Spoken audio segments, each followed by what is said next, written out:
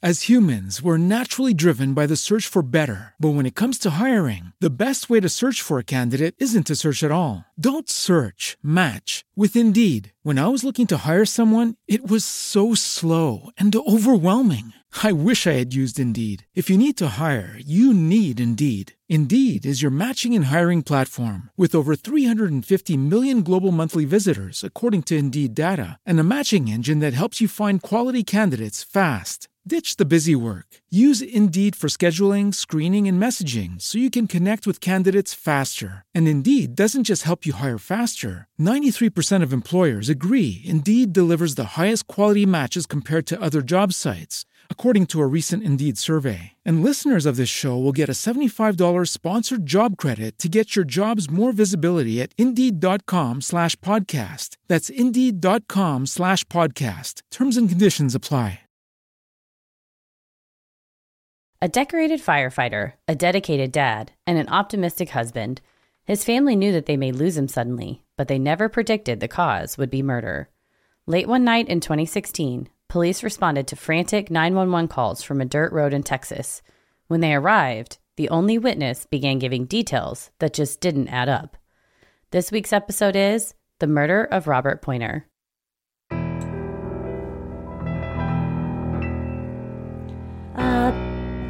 In the night, your heart fills with dread, probably a murderer who wants you dead. It could be a ghost, a demon, or worse. Perhaps you're the victim of a witch's curse. It's hopeless, you're doomed. You'd call a priest if you could. You'd rather just listen to Who? Sinisterhood.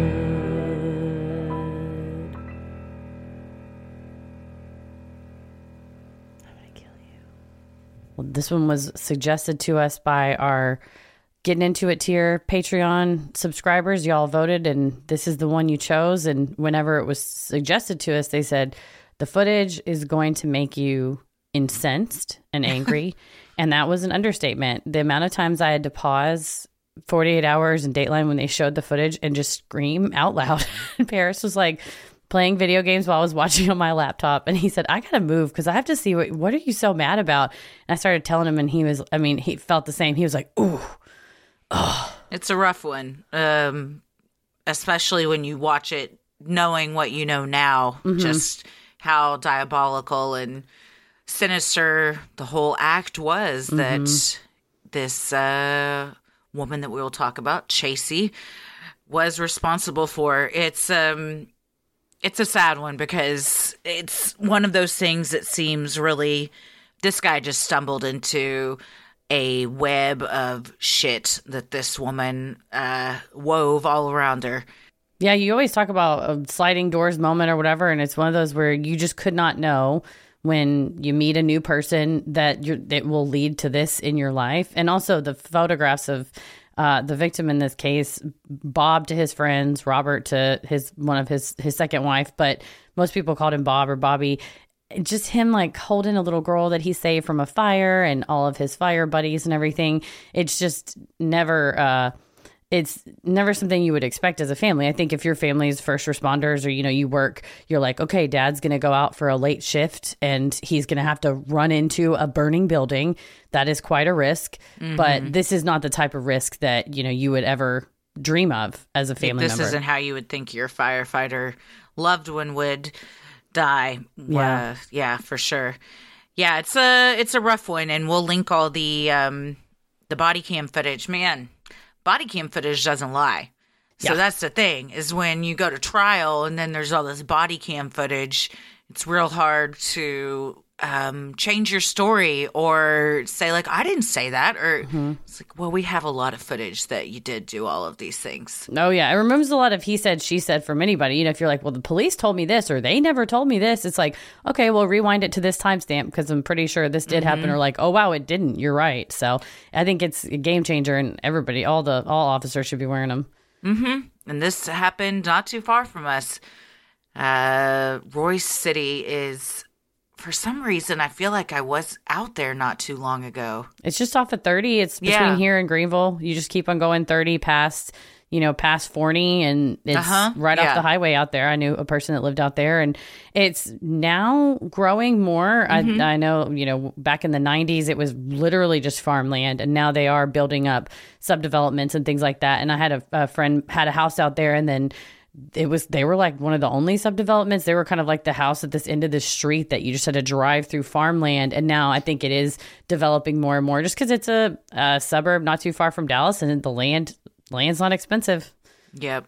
Well, we will talk about all of that and more in this episode. And thank you to everyone in the Getting Into It tier for voting on this one. Well, I'm Christy. I'm Heather. And let's get into it. Robert Pointer III was born April 30th, 1969 in Utica, Michigan. The middle child between two loving sisters, Bob was described by his mom as a bit of a mama's boy who kept a close relationship with his family. His sisters described him to NBC as the family peacekeeper who was naturally non-confrontational. Often described as a big teddy bear, Bob was just over 6'4" and nearly 300 pounds. He married his high school sweetheart, Amy, in 1980 and began working for the fire department in University Park, a small city inside of Dallas. Bob was well respected by his colleagues and eventually rose in the ranks to a captain. He was a leader to the other firefighters in his unit, a group Bob considered a second family. His mom told NBC that she talked with her son sometimes 10 to 15 times per day, and he assured her that should anything happen to him, the other firefighters in his unit would ensure she was cared for.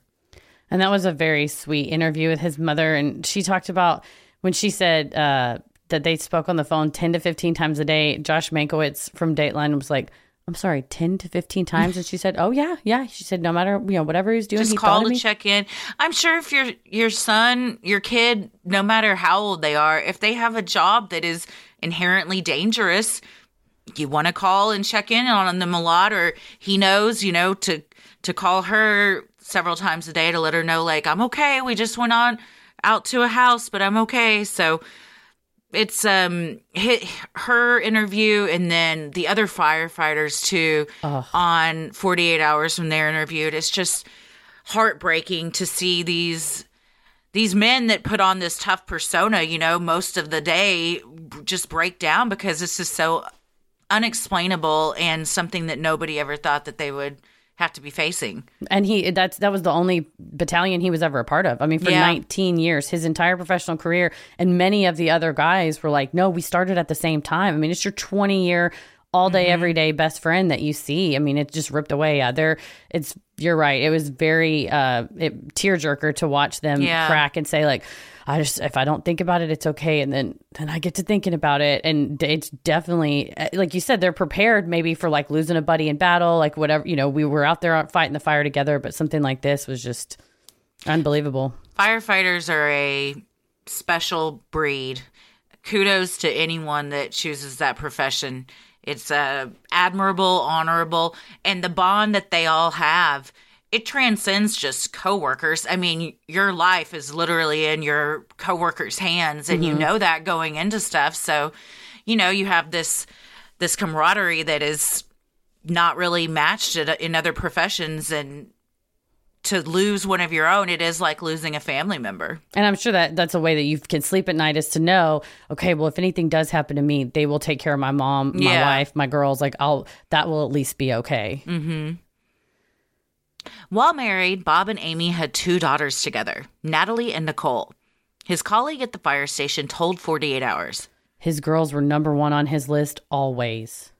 By all accounts, the Pointers seemed to be living the dream. That all changed in December of 2007 when Bob was introduced to a dental assistant through a mutual friend. Her name was Chasey Taylor Mormon, and the 20-year-old pursued the 38-year-old Bob, showing up to the station often to see him. Eventually, Bob got a second cell phone and began an affair with Chasey. I talked to somebody who used to work in law enforcement. I said, is this kind of, a usual thing, where they show up at the station? And this person said, yeah, I had it happen to me, where it's something about the profession, the badge, it's an attraction. And I mean, you feel taken care of. They're a protector, a savior. Yeah. I mean, I get it for sure. Yeah. Well, if you're showing up and she says that he told her he was separated.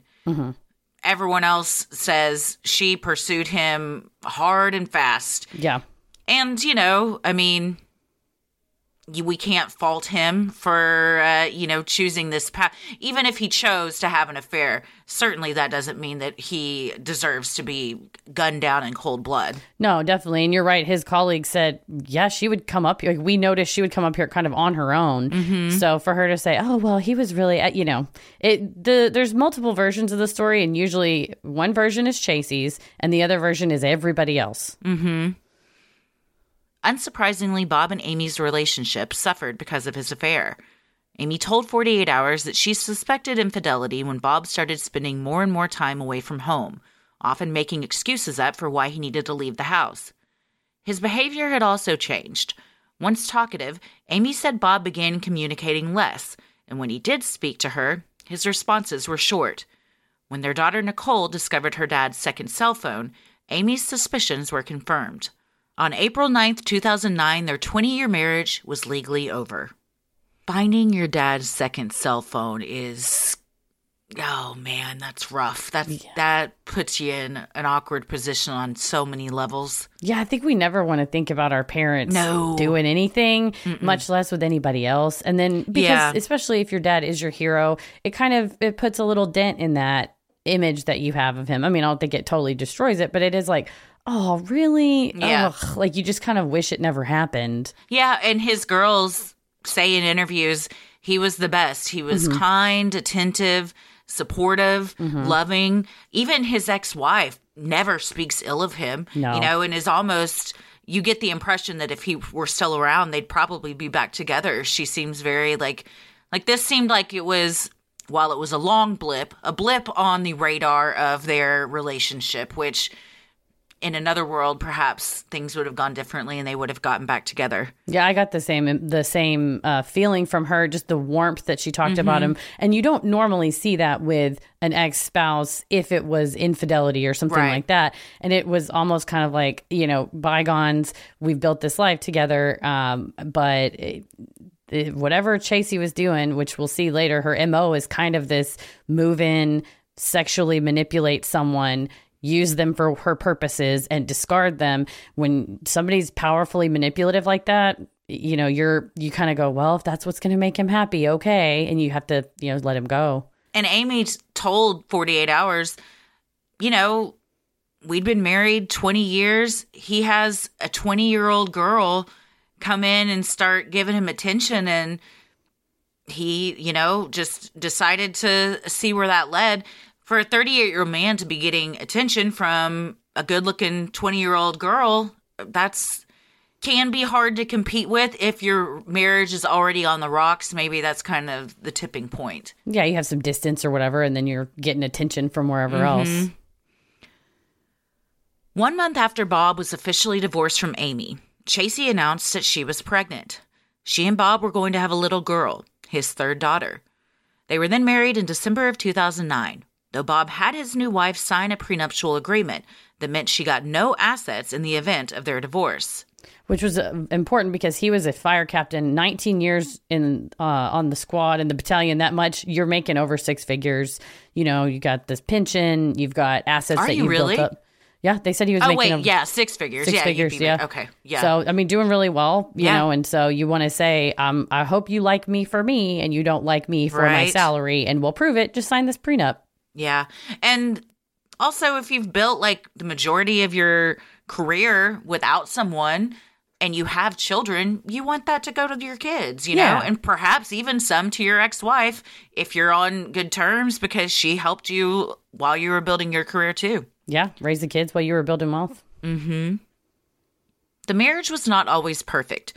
Chasey told Peter Van Sant of 48 Hours that 3 years into their marriage, the spark had faded. Nothing really set it off. We slept in separate bedrooms. I never felt he loved me like he could have. He loved his ex-wife a lot, and I felt like she still had a lot of him. Chasey also told Van Sant that Bob had begun taking steroids to help with his testosterone levels, and that the meds had made him violent. According to Chasey, her husband mentally, emotionally, and physically abused her, claims that others say are completely false.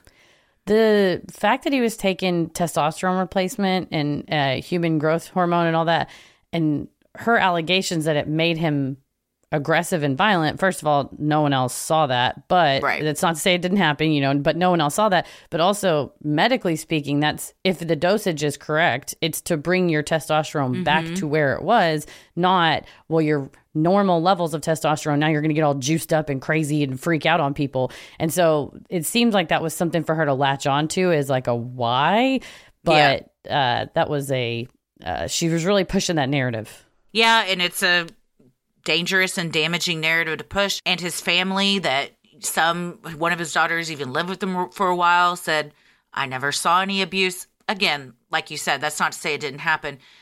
There were never any police reports. No family or friends ever said they saw anything or heard anything. In fact, they said quite opposite, that he never even got mad.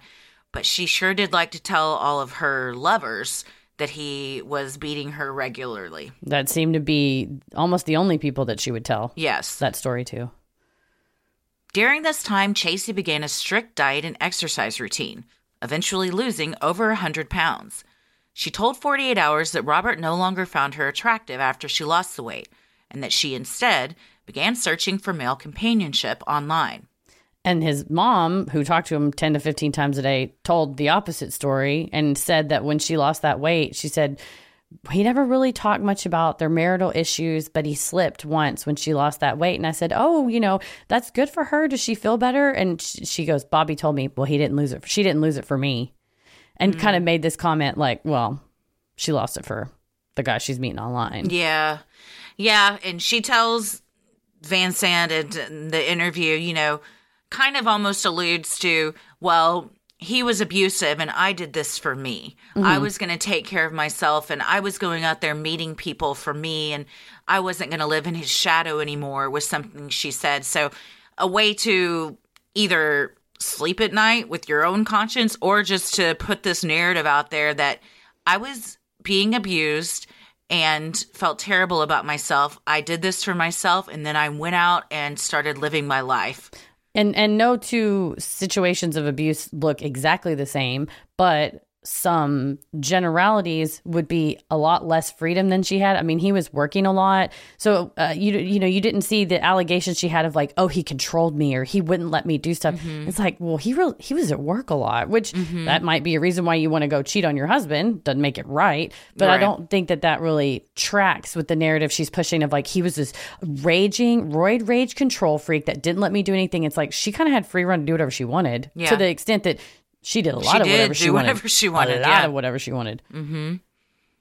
Bob's 16-year-old daughter, Natalie, moved in with the couple for a time and discovered very sexual and gross messages between Chasey and other men on Chasey's computer. In an interview with 48 Hours, Natalie recalled her suspicions that her stepmom was cheating on her dad.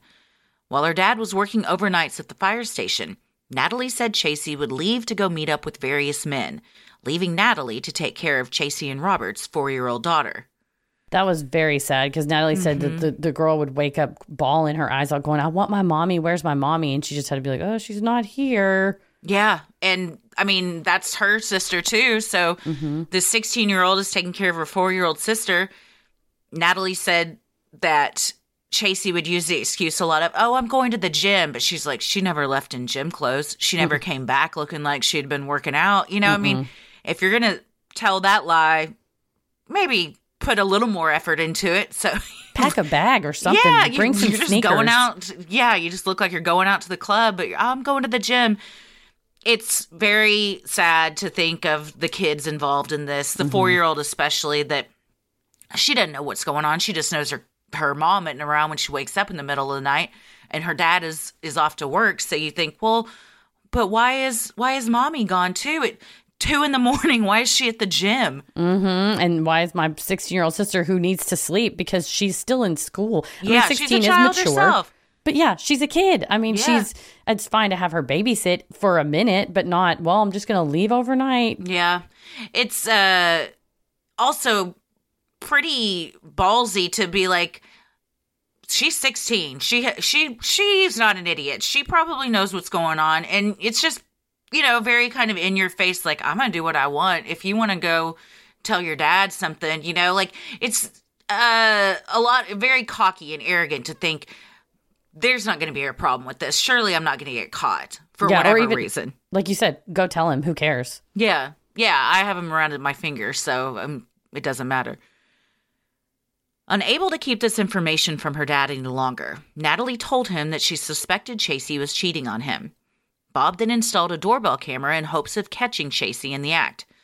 12 days before his murder, Bob got the proof he was looking for when one of Chasey's many lovers showed up at the front door. And that's rough. When you're like, she might be cheating, I don't know. And then ding dong, it ain't UPS.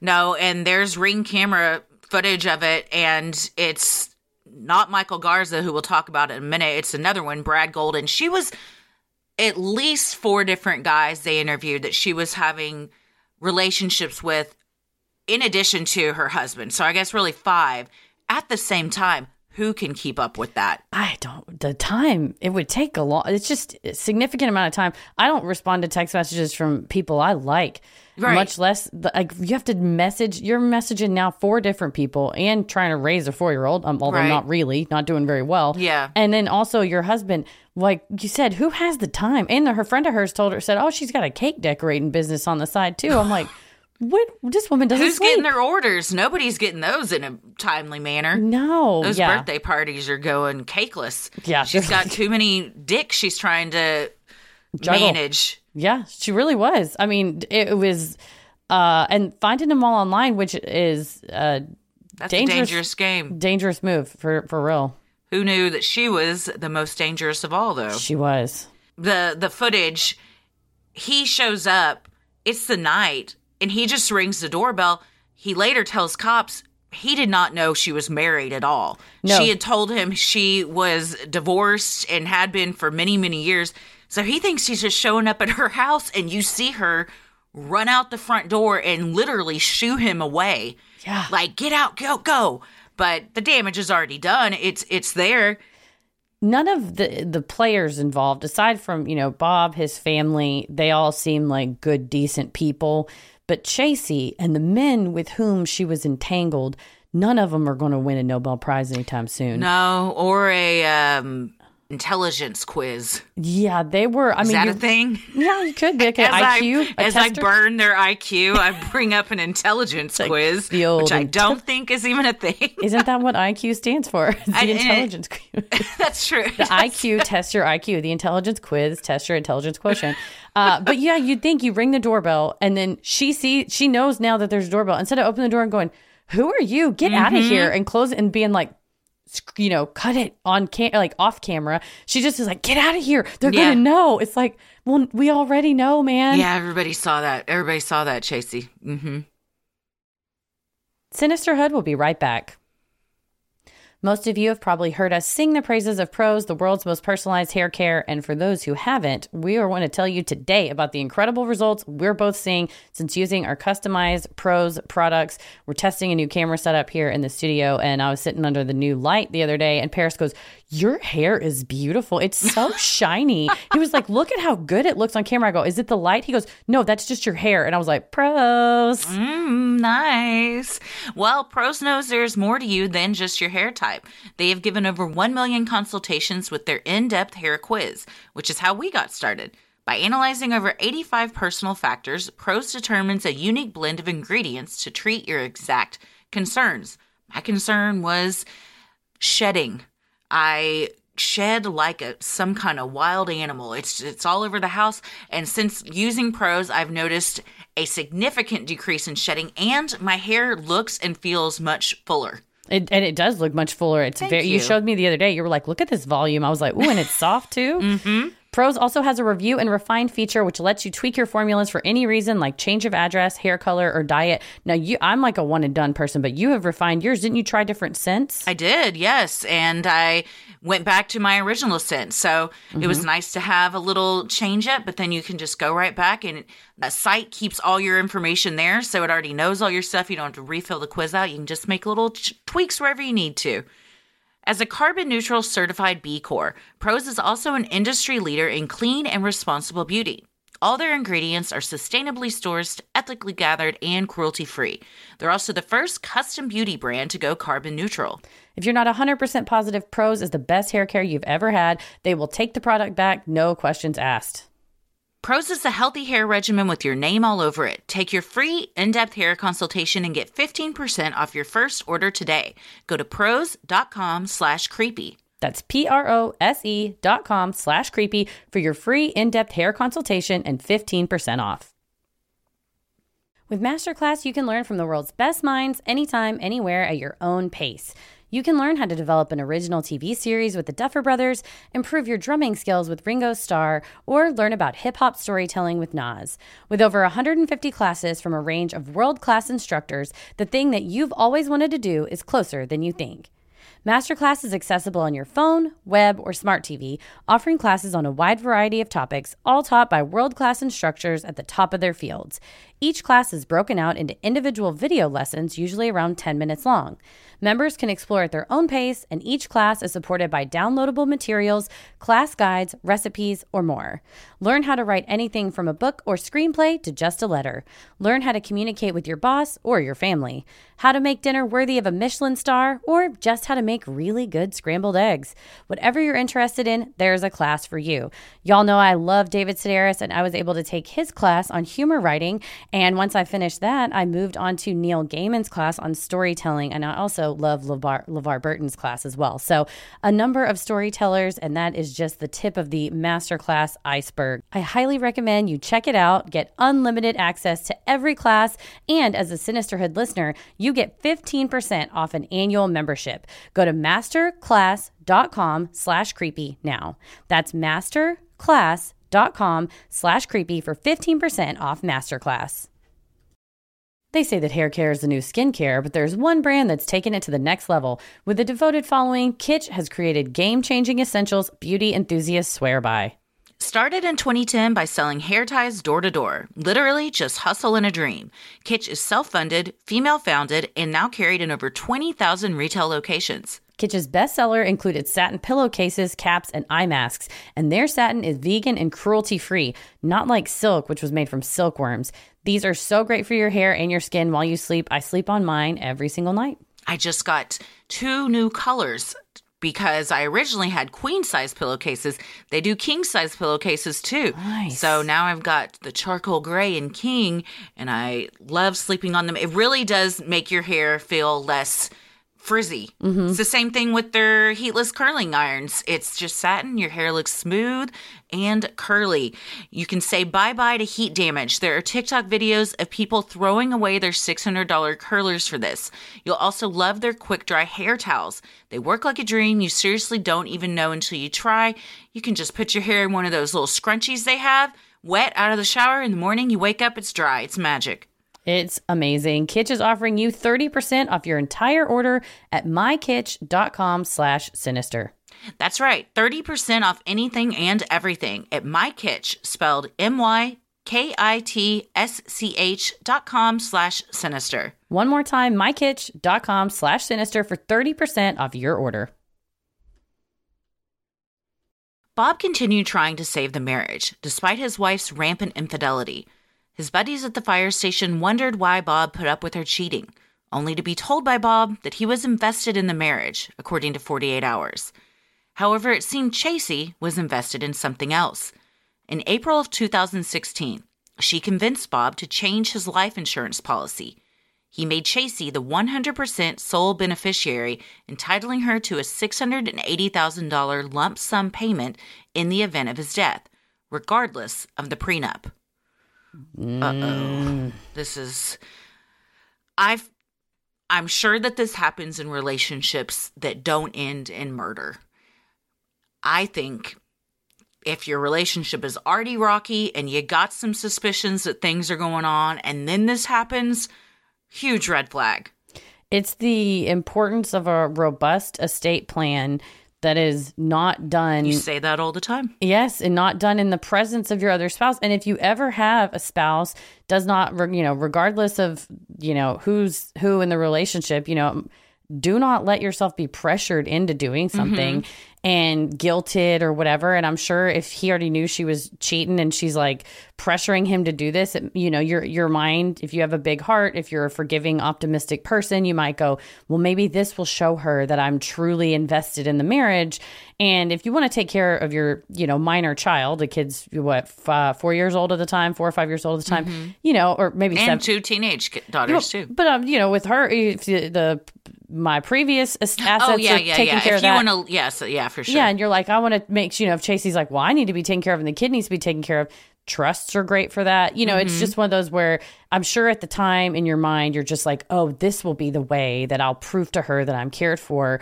But what it really is it just, to me, completely transparent that that's all she was interested in. Yeah. That she was juggling 4 dudes. Meanwhile, she just saw him as a piggy bank. She's got with him at such a young age too, that's kind of like her. It's more of her life was spent doing this than not. You know what I mean? And the repercussions after that, like 20 years old, you get with this guy.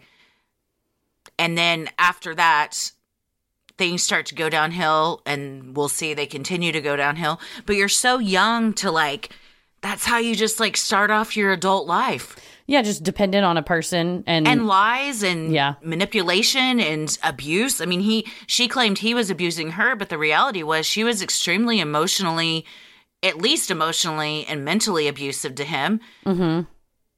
And because of, you know, power imbalance, age difference and things, it's easy for her to spin this narrative that she's kind of the victim. Especially she was shorter, smaller than him after she lost weight. He was this imposing presence, big guy. And so, I think it's easy if you look at a picture of the two and she wants to go, he's so mean. He's a big bad bear. He's so mean to me, that if you didn't know any better, like all the dudes that she picked up on the internet, you know, they might go, oh, wow, yeah, he does look mean. Not knowing that behind that big, like the biggest, tallest guys I've ever known have always been like the nicest. Oh, like your brother-in-law. Yeah. Honestly, every time I saw a picture of him, I thought his eyes look so warm and kind. Mm-hmm. Like he doesn't look big. And I mean, he's physically a big dude. He looks like he'd be a great firefighter and just throw somebody over his shoulder and take him out. But he has like a warmth and kindness, especially when you saw him in the pictures of like the little girl after the fire or with his own kids and stuff.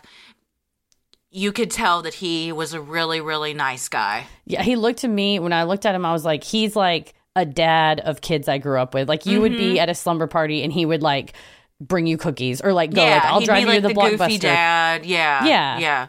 And she says in the interview, Chasey says when Justin Van Sant asks her, you know, what attracted you to him, she says, he was goofy. He made me laugh all the time. And that's probably true. Mm-hmm. Desperate to make their relationship work, Bob planned a trip for himself, Chasey, and their daughter to go to Mexico in early September 2016. While on the trip, the couple fought, as Bob suspected Chasey was texting one of her many lovers.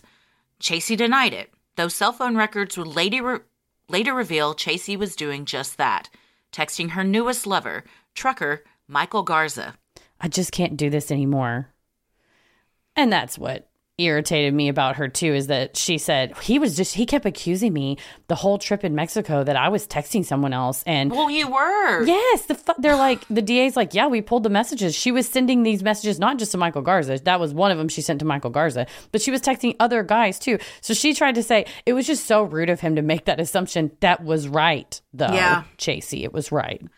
I have this whole vision of them being in Mexico and just trying to have fun, and it's just miserable for everyone. But the saddest part is thinking of this little girl who's like, the beach. Yeah. And then her parents just, you know, are fighting and who knows, screaming or just cold shoulder, whatever it is. This is one of the more mild texts that they pulled that she was sending too. Other ones were, he's coming for me. You know, any day now. I need him gone. I mean, just... I hope he runs out of oxygen during a fire. Mm-hmm. That would be the best thing that would happen to me. People saying, what do you want? I'm not a magician. Well, I need one.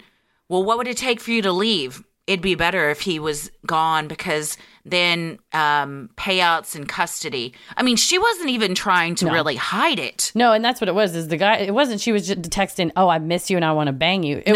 She was texting, "I'm miserable. I need help. I need you to get rid of him, take care of him because of benefits." And she used the term benefit. Benefits. That's what it was. Yeah, which is that lump sum policy. Yes. Oh, yeah. And saying I'll get custody of my daughter and stuff.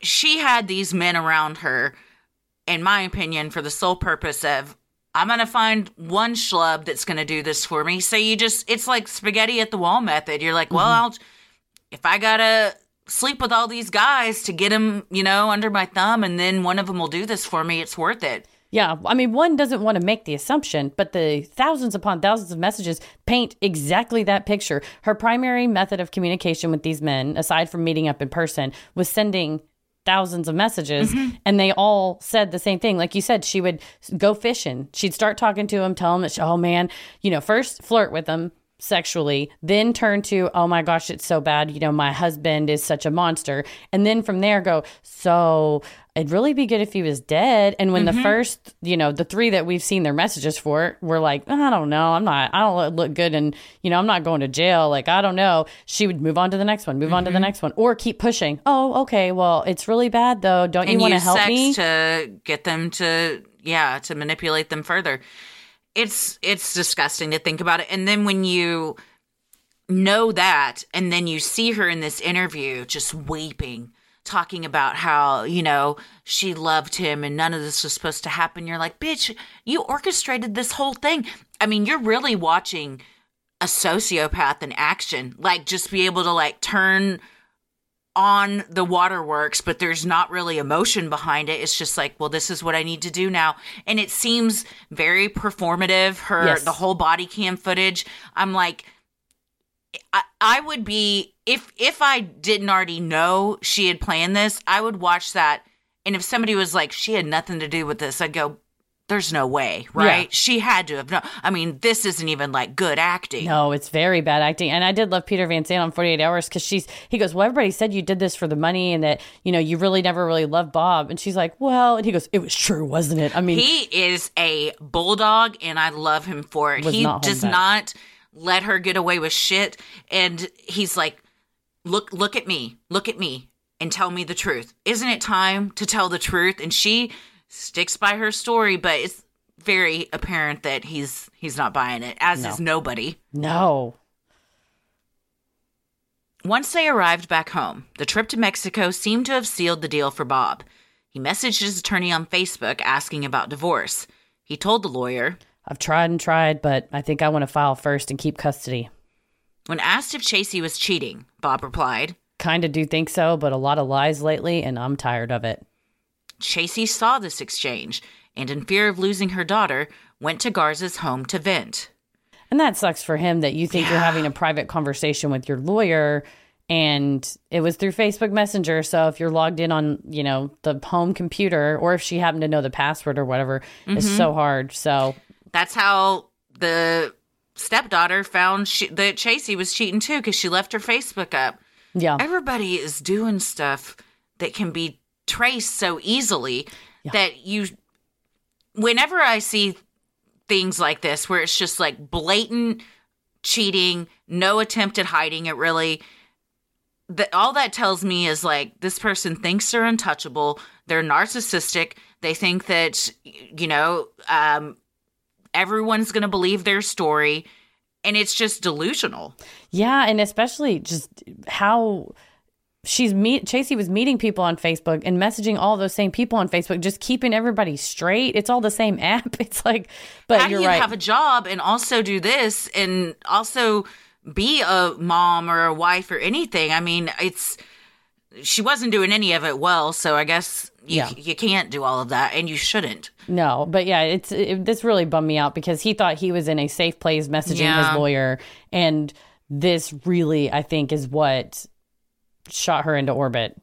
When he says, I want to file first and keep custody, does whoever files first have an advantage when it comes to custody? Or is he just saying, I want to be the one on record to say, like, because she's cheating, I'm filing, and therefore the judge might grant me custody? Well, you usually, whenever you file, there's temporary orders in place that says, okay, nobody can take all the money out of the joint account, or nobody can sell the house or burn the house down or whatever. And part of that is also, if you have a small child, what is going to happen to the child, who's going to have custody. And if you ask for that, and if he were to make a filing that says, I am a pillar of the community, right? Who captain at a fire department, have been for 20 years, stable job, and it's looking how things look on paper. She doesn't look very good. If he said, I have this doorbell cam footage that there's men coming in and out of the house, it's not a safe place for my daughter, I would think he would probably be more likely to get custody. Who knows? It's sometimes people think that, they say, well, judges are inherently biased towards the mom, so the mom's going to get it. But if you file first and say, let me lay out why this is dangerous for our daughter to stay with my ex-wife, or my soon-to-be ex-wife, you do have a better crack at it than if you just we'll let her file and see what she says. Yeah. That makes sense. On September 9th, 2016, just days after returning from Mexico, Chasey and Bob planned to meet at a local Jack in the Box for tacos. Chasey left Michael Garza's house and texted Bob telling him she was just a few miles away. He confirmed he had already arrived at Jack in the Box and was waiting. Chasey texted back. She had run her Jeep off the road and needed Bob's help getting out. Bob called her and assured her not to worry. He was on his way to help. This is where, and I think the whole time we've seen fleeting images of Chasey's manipulation, but in particular, I think this is so sadly manipulative because Jack in the Box tacos was like their inside joke that when he would work late shifts, they would go together to get Jack in the Box tacos. So she's messaging him like, I want to get back together. I want to make things right. Meet me at the Jack in the Box and we'll make it all right. And then saying, I've been stranded, knowing he is a natural born helper, first responder, savior, that's absolutely, he's not going to go. Pulling on his heartstrings, playing to his emotions, knowing he's going to go into like firefighter mode. Protector mode. He's not going to go, well, tough shit, sorry about your Jeep. I guess I'll eat tacos alone. I mean, she knows how he is. And so this to me, it just shows the depths of absolute just sick manipulation that she was willing to do. Yeah, I didn't know that about the tacos, but that makes it extra sad. That also makes more sense when she later says he showed, when he came to help me, he was wearing the cologne that he first wore when we got married, and he had never worn it since that day, and I even made a joke about it. So he probably was thinking, we're going to get tacos, we're doing the thing that's our thing. We're getting back on track. I'm going to wear this perfume, maybe she'll smell it and remember how much we were in love. Having no idea he's literally walking to his grave. Yeah. And that made me extra sad because, again, he got the message. The message of let's go get tacos meant, well, I'll put on the cologne so she'll know. And it's these little trappings of like what you could tell he was a romantic guy. And that she just took full advantage of it. Yeah, for sure.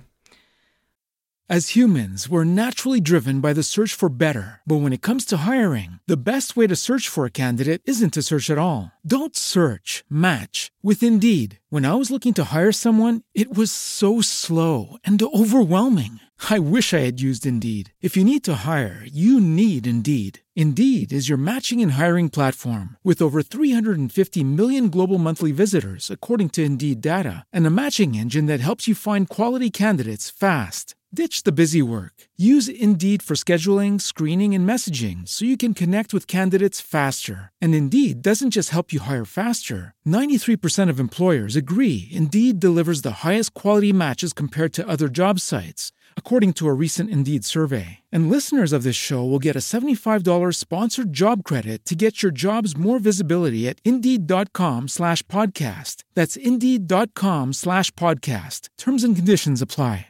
Hey guys, it is Ryan. I'm not sure if you know this about me, but I'm a bit of a fun fanatic when I can. I like to work, but I like fun too. It's a thing. And now the truth is out there. I can tell you about my favorite place to have fun. Chumba Casino. They have hundreds of social casino style games to choose from with new games released each week. You can play for free anytime, anywhere. And each day brings a new chance to collect daily bonuses. So join me in the fun. Sign up now at ChumbaCasino.com. No purchase necessary. VGW Group. Void where prohibited by law. See terms and conditions. 18+. Bob arrived at County Road 2595. an unnamed rural road in Royce City, Texas, primarily used by farmers for their tractors. He determined he was unable to drive his truck up the road the half-mile to where Chasey's Jeep was stranded. So Bob approached the Jeep on foot and sat in the driver's seat.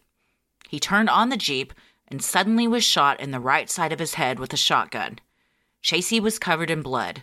She ran with her cell phone, leaving her purse in the Jeep's floorboard, and called 911. When EMTs arrived on scene, Chasey was placed in the ambulance to be checked for any medical conditions. She continued hyperventilating and asked if her husband was okay. However, the more she talked with officers on scene, the less her story made sense. Sergeant Meek told 48 Hours that her story of an assailant murdering her husband in cold blood with no motive like robbery or car theft. It did make sense.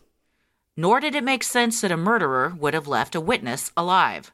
And there's 2 911 calls of her. The first one, she's just running and saying, send the police, and it cuts off. And the dispatchers can ping your cell phone. And so it tells officers, she's off of this rural road. It's like it's nobody really should be out there. No, the footage on 48 Hours, and in Texas, we have a lot of these, so it doesn't look weird to us. But to other people, it might be like, what is this even? But it's just a road literally for farmers to get to their crops and stuff. So it's not paved. It's completely dirt. It had rained, so it was very muddy. There was still, you can see in the body cam footage, the tracks, and there's pools of water and stuff. It's very, very muddy. Cars don't even drive down there. So it's very strange that she is even there. And the cops ask her, like, why are you on this road? And she's like, I missed my other turn. Yeah. So, well, yeah. I mean, it's possible you could do that, but it was all very unlikely. Yeah, it was a weird place for her to be and for him to be. And she said, oh, well, I was driving and he texted me. And then when I looked at my phone to text him back, that's whenever I accidentally drove down this ditch. But it was like a half a mile in, and then she drove in a ditch. But then so she calls 911, gets cut off, calls back, says, my husband's been shot. The officers arrive on the scene. The initial footage is from dash cam, and she's running back and forth on this road. She's got mud up and down her legs, and Doesn't she's have going. any shoes on. She's like, my husband, my Jeep ran off the road, and just hyperventilated, screaming. And then the officer's like, okay, calm down, let me go check, because they've just been told. Yeah. My husband was shot. I'm okay. Well, they're like, who did it? And she's he like, goes, get over here. Come on. And he runs her back to the car because for all they know, there's an armed person just lurking in the shadows. Somebody with a gun willing to take a life is still out there lurking. Yeah. And he's like, get in the car. And then EMTs show up and she keeps it going. I mean, she's like, is he okay? Is my husband? I just need to know if he's okay. It was very Sherry Papini. Yes. Just this, it seemed very rehearsed. At the same time, and the prosecutor talks about it too in his interview with 48 Hours. There is probably some degree of truth to her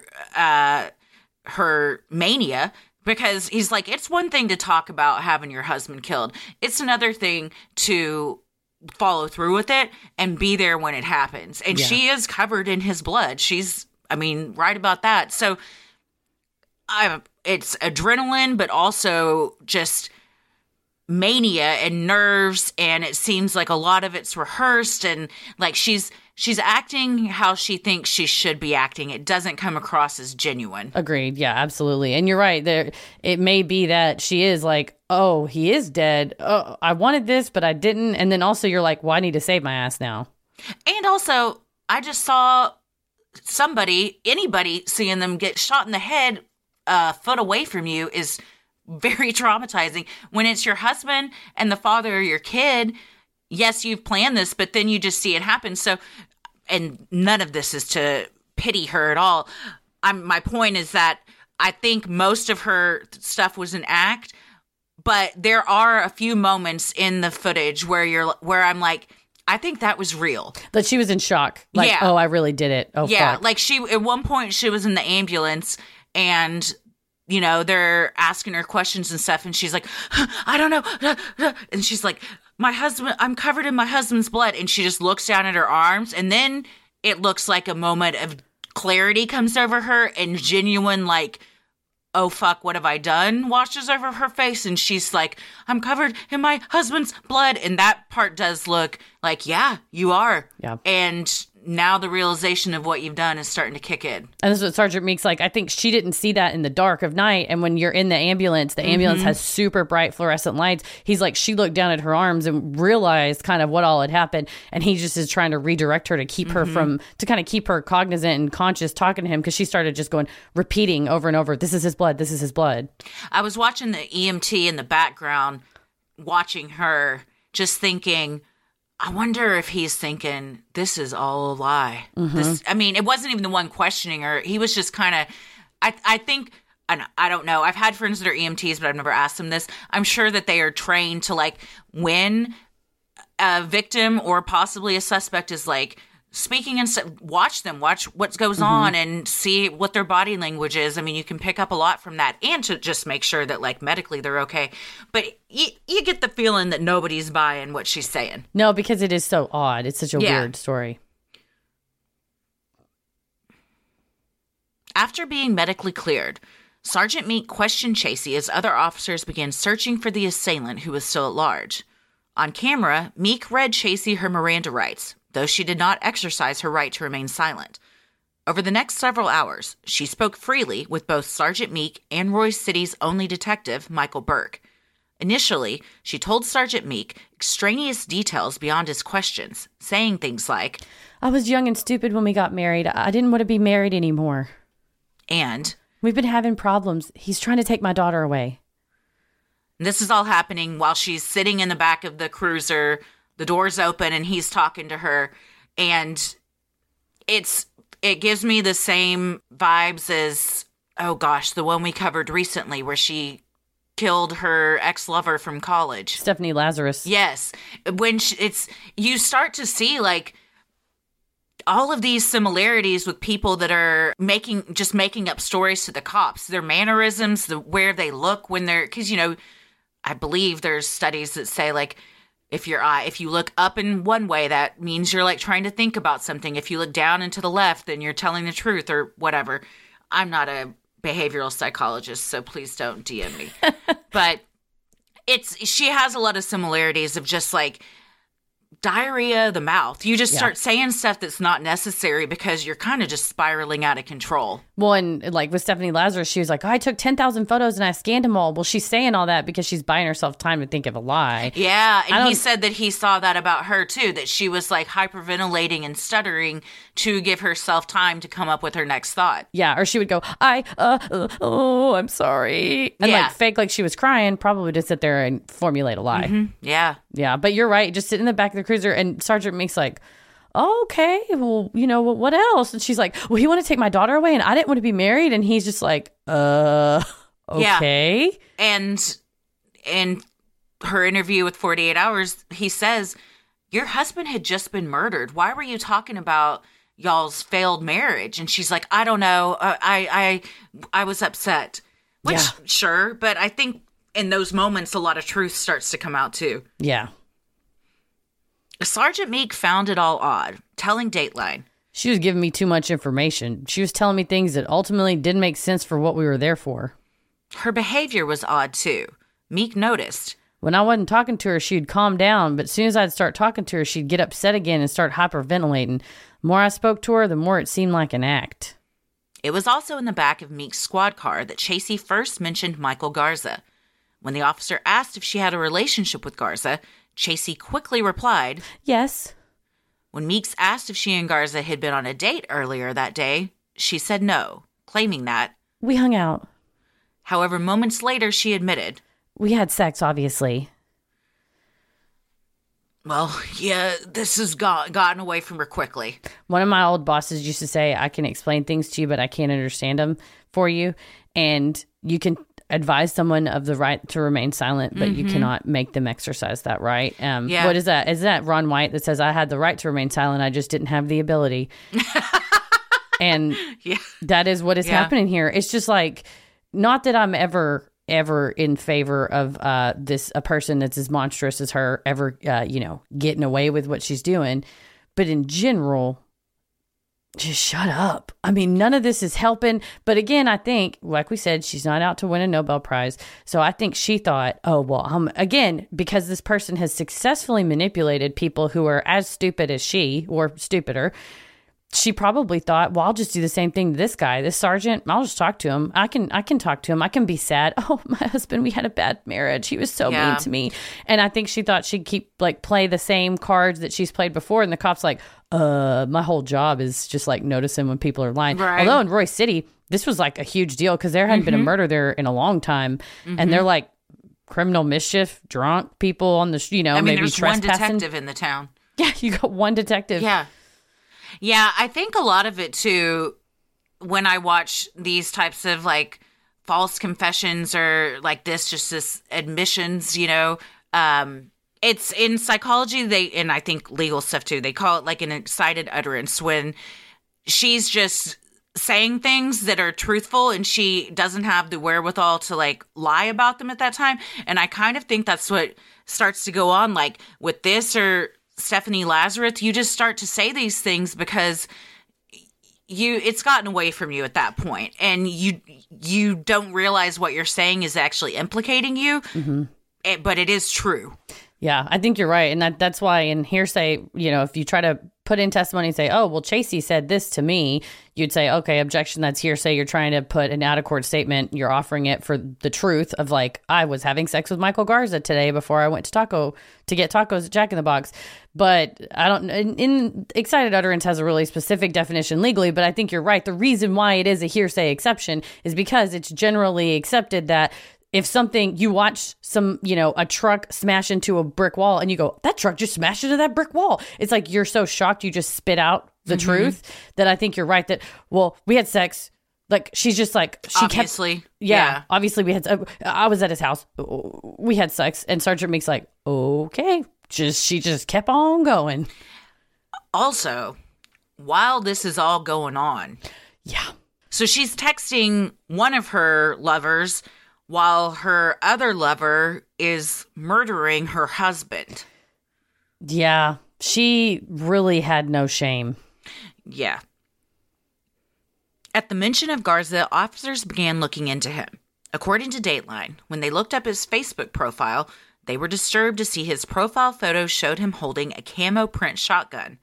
However, Chasey told them Garza's job as a long-haul trucker had likely taken him out of town by that time, so officers thought Garza may not be their suspect. Because her story didn't exactly check out, Chasey was taken to Royce City Police Department, where Detective Burke began questioning her. During her 8-hour interrogation with Detective Burke, Chasey's story changed multiple times. First, she claimed she had no idea who killed her husband. She gave the description of a tall, dark, shadowy figure with a weapon. She claimed Bob was shot in the front seat before she even noticed anyone. Then she grabbed his face with her hands, causing blood to drip down her arms. Burke, working his first murder case as a detective, put all his training to use. The blood splatter on her arm did not match her story. That, coupled with the information about her sexual relations earlier in the day and her concerns over divorce, had Burke change his tactics. He confronted Chasey directly about her story's many discrepancies, asking why a killer would let a witness go, and telling her outright, I think you're full of crap. Chasey protested more until Burke finally pushed her, asking, who shot Robert? At that point, well after 2 o'clock in the morning when she had first arrived at the station, Chasey finally cracked. Her hands on her face, through tears, she said, Mike. When Detective Burke asked her to repeat herself louder, she said, Mikey. And began sobbing. Yeah, and that's Meek Mirandized her on the scene, talked to her till she called 911 about 10:50, talked to her till about 12:30. She got taken to the police station then, it's a couple minute drive. And so they just kept her going. And that's what cops will do if you don't say, I don't want to talk to you. I'd like a lawyer.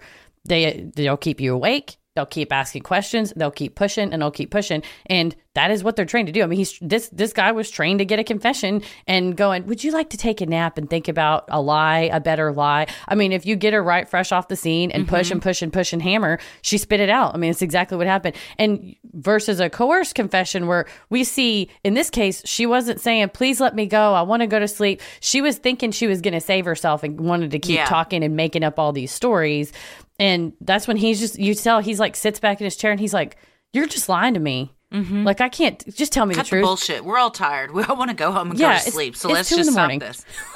I did find it interesting that, and maybe this is how it always is, and I just am not aware of that, but she's talking to them exactly how she looked at the crime scene. She still has no shoes on. She's still covered in dirt and blood.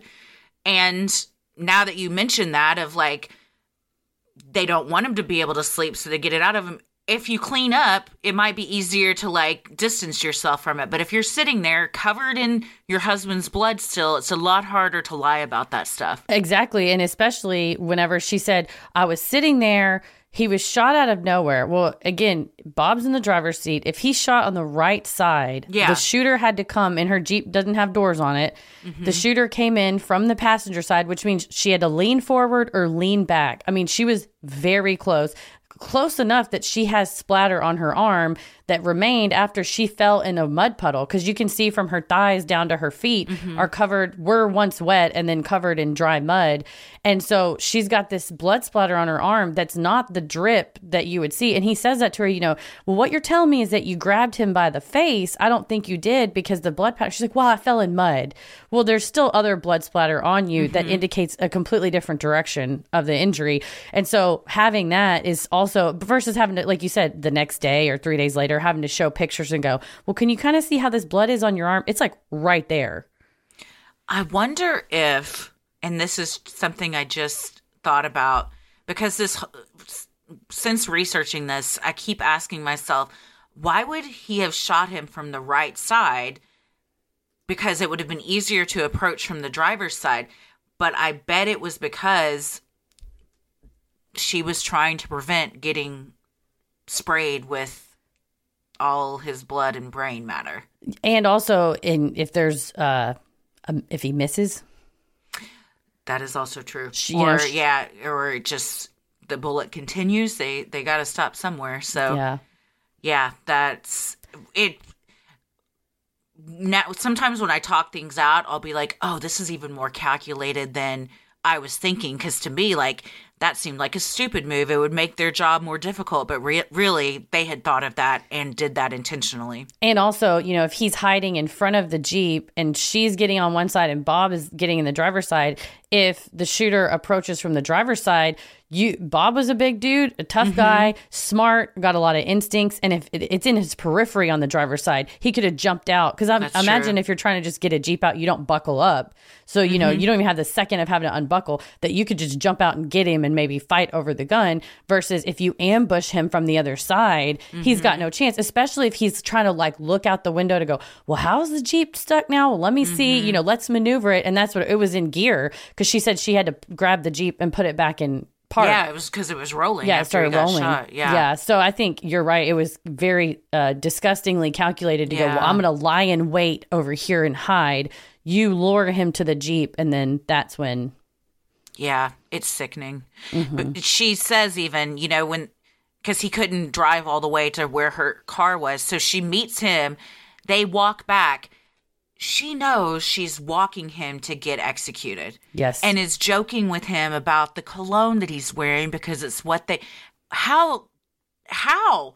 She says she yelled stop at Garza at that point because she felt guilty. And Van Sant says, well, why would you have yelled stop if the intention was never for him to be murdered? They were just going to have a conversation. She's like, well, I just didn't even want him talking to him at that point. Bitch, you just got caught in a lie. And Justin Van Sant doesn't play. No, he was paying attention. And he's just like, that doesn't actually make sense. And then you can tell her, well, she starts crying again. When asked why she and Garza lured Bob out there that night, Chasey claimed it was only to scare Bob, who she accused of abusing her. I didn't want him dead. I just wanted him to know what it's like to be bullied all the time. She went on to say that she had no idea Garza had a gun with him and certainly didn't expect Garza to shoot Bob. However, Detective Burke found this hard to believe, given the size of the gun. Tracy stuck to this version of her story, even claiming that when Garza held the camo print rifle up to shoot Bob, she screamed for him to stop in an effort to save her husband. Yeah, it was such a strange thing for her to go, I had no idea he had a gun at all. I didn't know he had one that night. She said, I was on my phone. I was texting. I mean, I can get sucked into TikTok, but I'd like to think that if Tommy tried to put a shotgun in the car with us, I would notice that. Yeah, walking out the door with something bigger. I mean, it's a huge hunting rifle shotgun. I mean, It's a Mossberg. It's a thick gun. It's the one from the Facebook photo, the profile. Mm-hmm. And to say, well, I was texting, so I didn't see it. Burke's probably texting either Bob or one of her other lovers. Mm-hmm. With the name of the shooter and the weapon identified, Burke pushed for more details. Tracy then changed her story yet again, this time admitting that the murder wasn't a surprise to her at all. She told Burke that during the weeks prior to the date of the murder, Garza had been talking about killing Bob. She had been at Garza's home before the murder, where she saw that he had set out guns on the kitchen table, which he then loaded into his truck.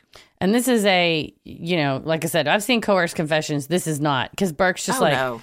Now tell me again exactly how that happened. And then her story would change again. And it gets each time it gets a little bit closer to the truth and a little bit closer to truth until finally she tells the truth. And I think this is one more step. This still isn't the final thing. One more step. She tries to go, well, Mikey did talk about it, but I never thought he would do it. And he did have guns, but I just didn't think he would take him out that night. It's so crazy that I saw him take the gun, but I didn't think that that's what it would be for. Even though I've texted him 10,000 times telling him that I need someone to kill my husband. I need him to be gone. And he said that he would. And yeah, I mean, the lies she knew, she had no shame in telling her lies at all.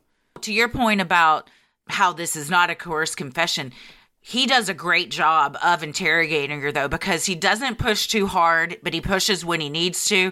But he doesn't have to do much. And just like people will tell you with negotiations in business, like the first one to talk loses. He kind of just sits back and is like, I'll just let you keep talking. If I just stare at you, then eventually you're just going to say some more bullshit. No, I mean, versus like the Ryan Ferguson case, watching them, what they did with Ryan and what they did with Charles Erickson, like pushing, putting entire stories in their mouth. Like, first you did this, then you did this, right? And Charles Erickson was very susceptible and vulnerable and going, yeah. Versus Burke's like, I don't think that's how it happened. And she's like, yeah, you're right. It actually happened like this. In her interrogation with Burke, Tracy recalled telling Garza that night that she did not want to be there to watch it. But Garza said she had to be, according to court records. She admitted to the detective that she and Garza had planned to do it that night, and that the original plan had been to get Robert to meet her in deep Dallas to make it look like a robbery. For reasons she did not explain, the plan changed that evening and evolved into luring Bob to a deserted dirt road. Tracy told Detective Burke that Garza planned to take Robert's truck and burn it after shooting him. Again, and how are you going to explain that one? None of these people are smart. And, it's just these, we'll just do this and we'll just do this. And it's like, well, what are you going to tell people when the fire chief's truck is burned up and he's found shot in the head? On a deserted road. Yeah. Are you and you're his wife? Like, what's going to happen here? And then they get your phone and see 10,000 texts to this dude saying you need your husband dead. Yeah. And also, and having the motive of the life insurance policy. And Paris, when we were watching this, we were both talking about it. And he said, in the long run, and especially for what it was traded for, $680,000 is an insignificant amount of money. Oh, That's yes. not to say it wouldn't change everybody that's listening, the two of us looking at each other right now included. It would change any of our lives for a time. But it's not unlimited money. It's not for the rest of your life. You're not going to go, you're not Bezos rich where you can just, you'll never have to worry about money again. It will do something for a time, but it's so short-sighted and it is such a paltry sum compared to what you've stolen, not just from family, daughters, ex-wife, mom, but from a community of people that he was helping on a daily basis. It's such a sad and paltry sum when you look at that number compared to what was lost. Yeah. It's short-sighted is a good way to put it, because call me crazy, but I'm gonna guess she's not good with money management. And I don't think she's gonna invest all of that to where for the rest of her life and her daughter's life, they're taken care of. Nah, that's going to be gone within a year. No, she's an idiot and she was going to blow it on dumb shit. Not just whatever she was, if she planned on paying this dude or if this guy was a sucker that was just doing it for free, which it could have been that too. But, Yeah. we'll run away together with this money and we'll go. Yeah. It's like, no, you will not. Yeah. Well, and she's probably also assuming that she's going to get taken care of by the fire department. Yeah, no, you're not. The motive, Chasey claimed, was to protect her. She claimed Bob was taking testosterone replacement medications that made him violent. Chasey frequently vented to Michael Garza about her allegations of abuse. Chasey said that Garza, infatuated with and fixated on her, decided on his own to murder Bob. He chased her down after the murder, pushed her in the mud, and took her cell phone, disconnecting the first 911 call and throwing it in the mud. And that's what she tries to change. Again, she's like, well, I lured him out there. He said I had to be there. And then, but I didn't know he was going to kill him. And I really didn't want him to do it. I never even expected it could have happened. And I felt so bad afterwards. He chased me down and pushed me in the mud. And that may be that, like you said, it may be that she saw that, went into shock and was like, oh shit, I have to call 911. Maybe I'm also I think there's like nuggets of the truth. Like he very well could have grabbed that phone out of her hand and pushed her in the mud. Absolutely, that might have happened. But to say, oh, Garza told me to tell him to come, that I needed help and my Jeep was stuck on this road, which she says in the 48 Hours interviews, it wasn't stuck. Like, it wasn't even like for real stuck. How would you not know that? It's just, it doesn't seem like she has beforehand thought to herself, this is my story. All of this is going to make sense. I just need to rehearse this and repeat this and it'll make sense. It's just all over the place. Yeah. It's just so sad again for his family. It really burns me up that a person this stupid could be this malicious and evil and do a thing that you can't undo and was so sloppy and bad about it. And it's just disrespectful on so many levels. Yeah. Yeah. But you're right. There's nuggets of truth. So it very well could be that she saw what she had done because she did do it. She saw what she had done, looked over and truly did panic and truly did run off. And Michael Garza really did take the phone and throw it. I'm also slightly inclined to think, you see what a mess you've made? It's in your Jeep. How are you ever going to explain to anybody why that ended up? And so you're just like, well, we have to call the cops. I'm going to say that a random person did it. And that way, that'll make sense of why he's in Michael. I'll have this whole story, but I don't know that it was like thought out in advance. That's interesting because the whole time I've assumed that they had planned to call the cops because, like you said, how else is any of this going to get explained? What, are you just going to like walk away from your Jeep and all this? Or did they plan on like trying to bury him? I had never considered that. I assumed the whole time it was to make up this false story to the police and everything, but maybe that's not what they had agreed upon. And then she calls the cops and Garza flips out and and does try to stop her and runs off. Yeah, no, you're right. Sinisterhood will be right back. The custom framing company FrameBridge will change your opinion of what true customization really is.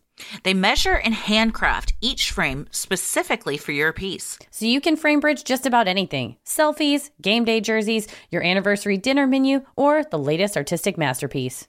Just go to framebridge.com and upload your photo. If you have a physical piece to frame, they'll send you complimentary packaging to safely mail it in.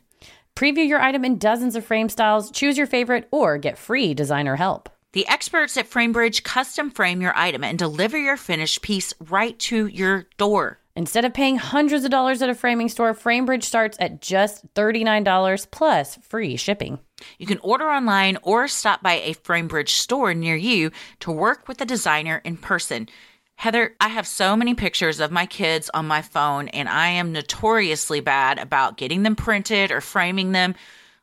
We do not have any framed pictures of Simon in this house. And this is the first time I have admitted that out loud. And I am doing so because this is the magic of FrameBridge.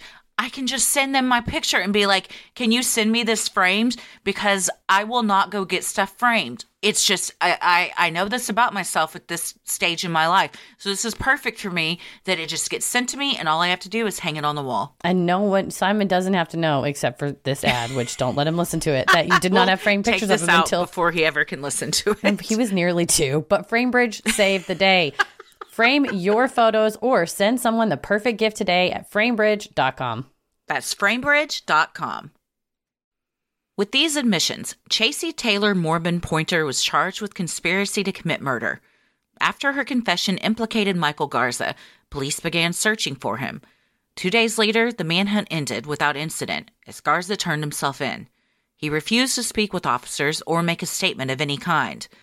A month after the murder, a farmer near the crime scene found the camo print shotgun as well as a camo print shirt. The serial number on the gun matched a gun registered to Michael Garza's brother.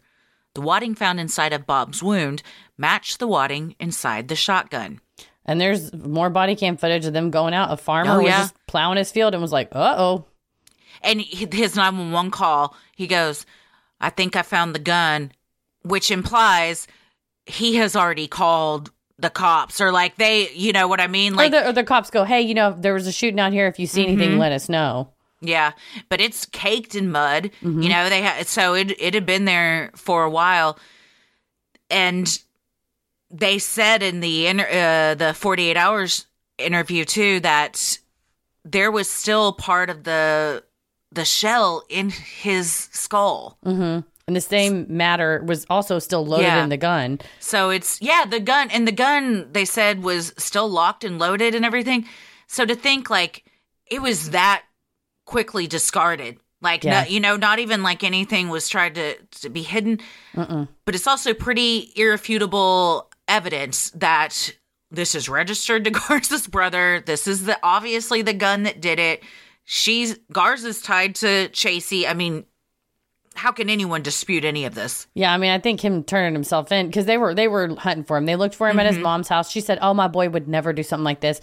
The SWAT raided his house, but it was empty. And I think once you realize, well, the SWAT's, they're going to get me. He made the right decision to turn himself in.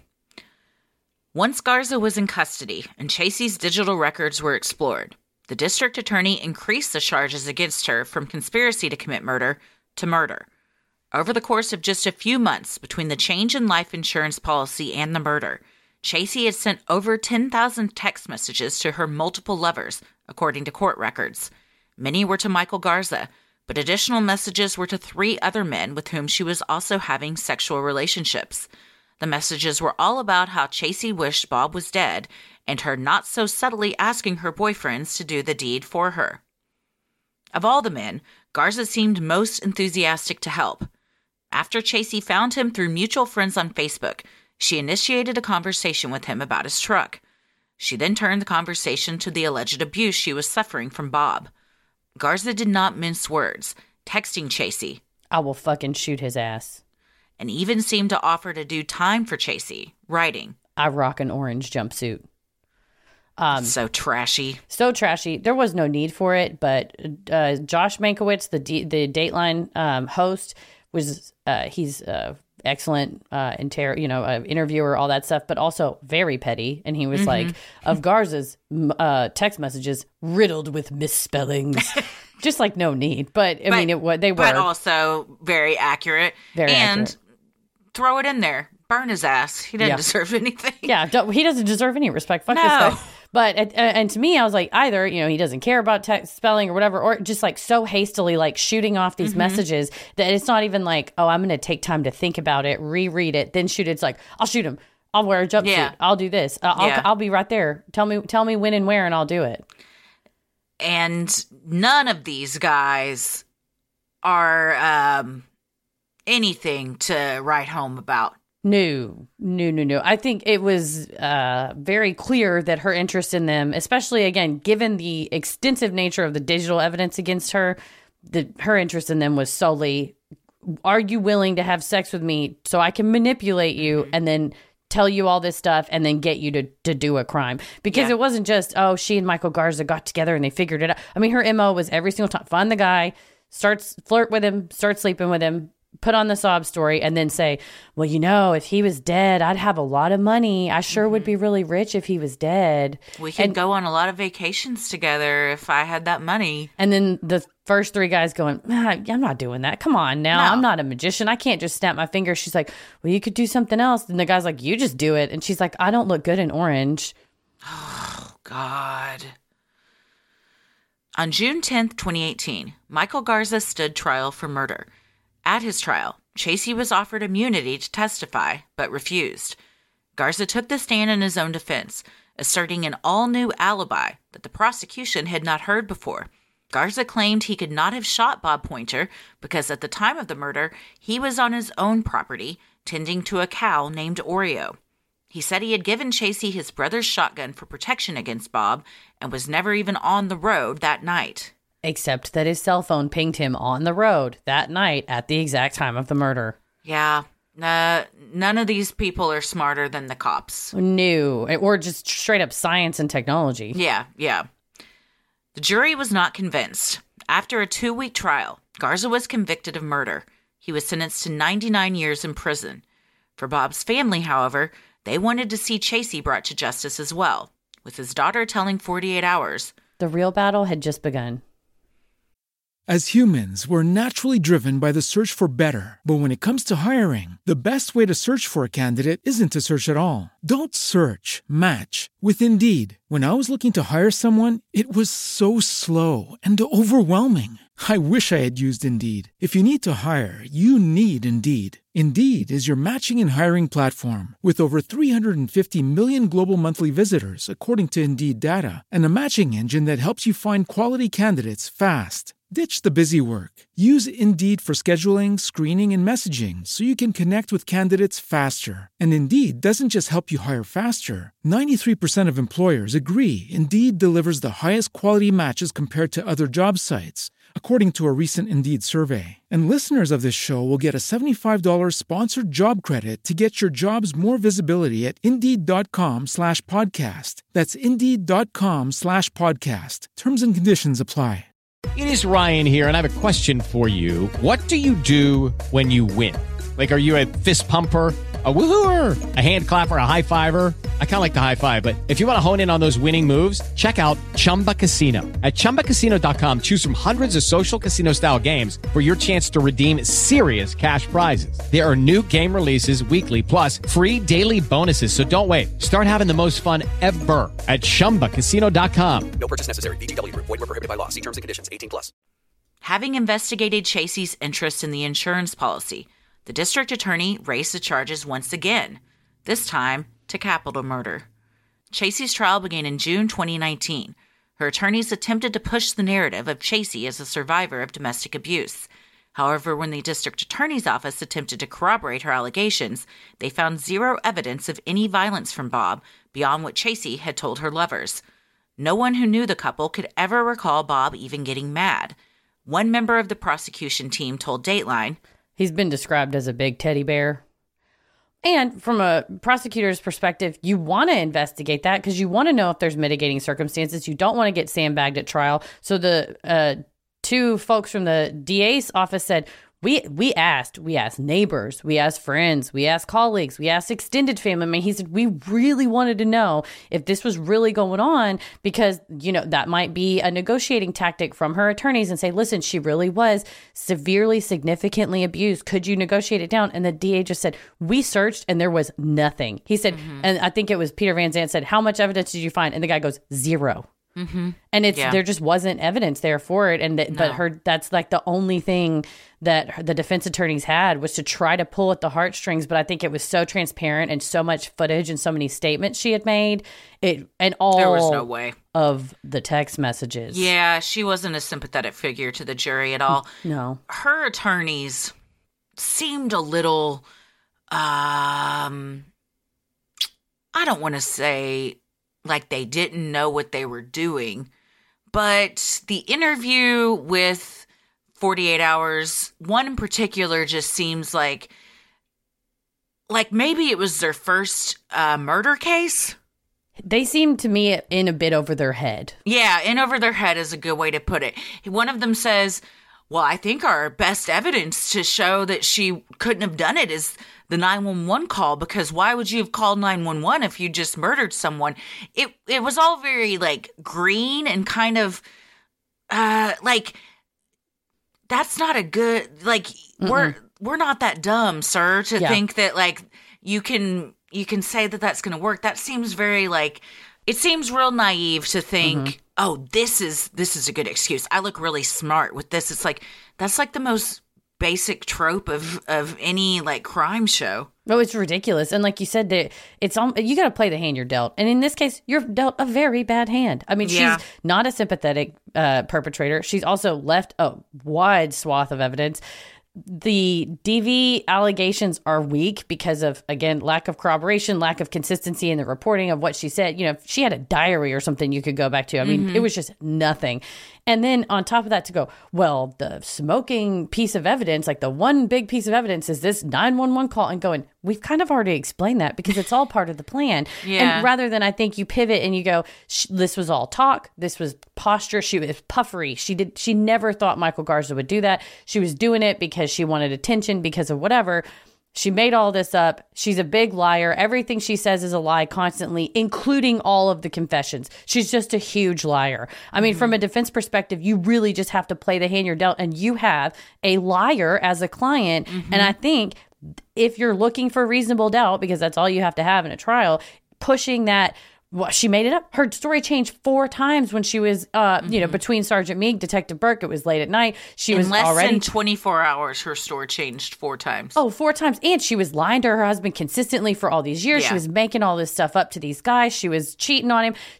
You cannot trust anything she says. And so when the prosecution goes, here she is telling exactly what happened, and she's texting exactly what she wanted to happen, all you can have as a defense attorney is go, she was a liar, though. So you really can't trust any of this evidence, right? Yeah, you kind of try to flip it and use what they're trying to use against you, like back on them. Yeah, I guess you're right. But they did not do that, and that did not go well for them. No, I didn't see anything from family or friends of hers speaking to if she showed signs of these types of things before this happened, as far as like previous relationships. Did you? The only person I saw interviewed was a grade school friend, was interviewed on Dateline, and said, well, we had lost touch. And then when she moved back to Royce City, because she was from Royce City, and she said, well, when she moved back, we kind of started talking again because of the cake business. And she mentioned that Bob was mean to her sometimes.